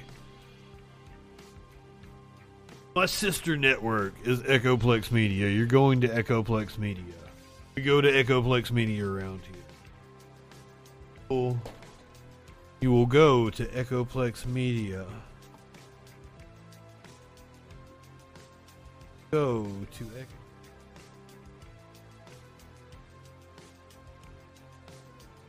Maybe I'll jump on with producer Dave. I'm feeling frisky right now, but I'm also really fucking hungry. My tummy been rumbling. I had a big old bowl of spaghetti before I started. Like, that's like fucking Alex Jones. I had a big old bowl of chili. I got a big old bowl of spaghetti before I did the show. My spaghetti was badass. See, I fried my Italian sausage in my big ass like wok skillet. It's also like it's a deep fry pan. And it's also like a wok skillet. So I fried my Italian sausage in there, and then I made the sauce in the sausage, and like everything cooked in the pot, and I threw the noodles in the pan with the sauce, and like it worked so much better. Everything just came together so much better. It's a much better sauce. Much deeper, richer flavor. And I'm sad I'm talking about that spaghetti right now. I do not have any of that spaghetti left. I ate the last bowl of it before I got on here with you guys. I'm going to miss that spaghetti. I really want some chocolate milk. I'm going to go have some chocolate milk. It looks like the internet's taking the shit too. Alright, if you're watching on Twitch, you're heading over to Echoplex Media. We're going to go say hey to producer Dave. I don't even know. I guess it's Meltdown Monday. I don't know what he's calling it. It might already be like the night Twitch is the right Twitch. R.I.P. Spaghetti. Go ahead, light one up, tip one back. It's alright to have a little fun before you hit the sack. I'm Justin Freakin. We'll see you tomorrow night on the Troll Patrol. Maybe for the January 6th during the afternoon. Maybe not. Depends on when I get up. Peace out, bitches.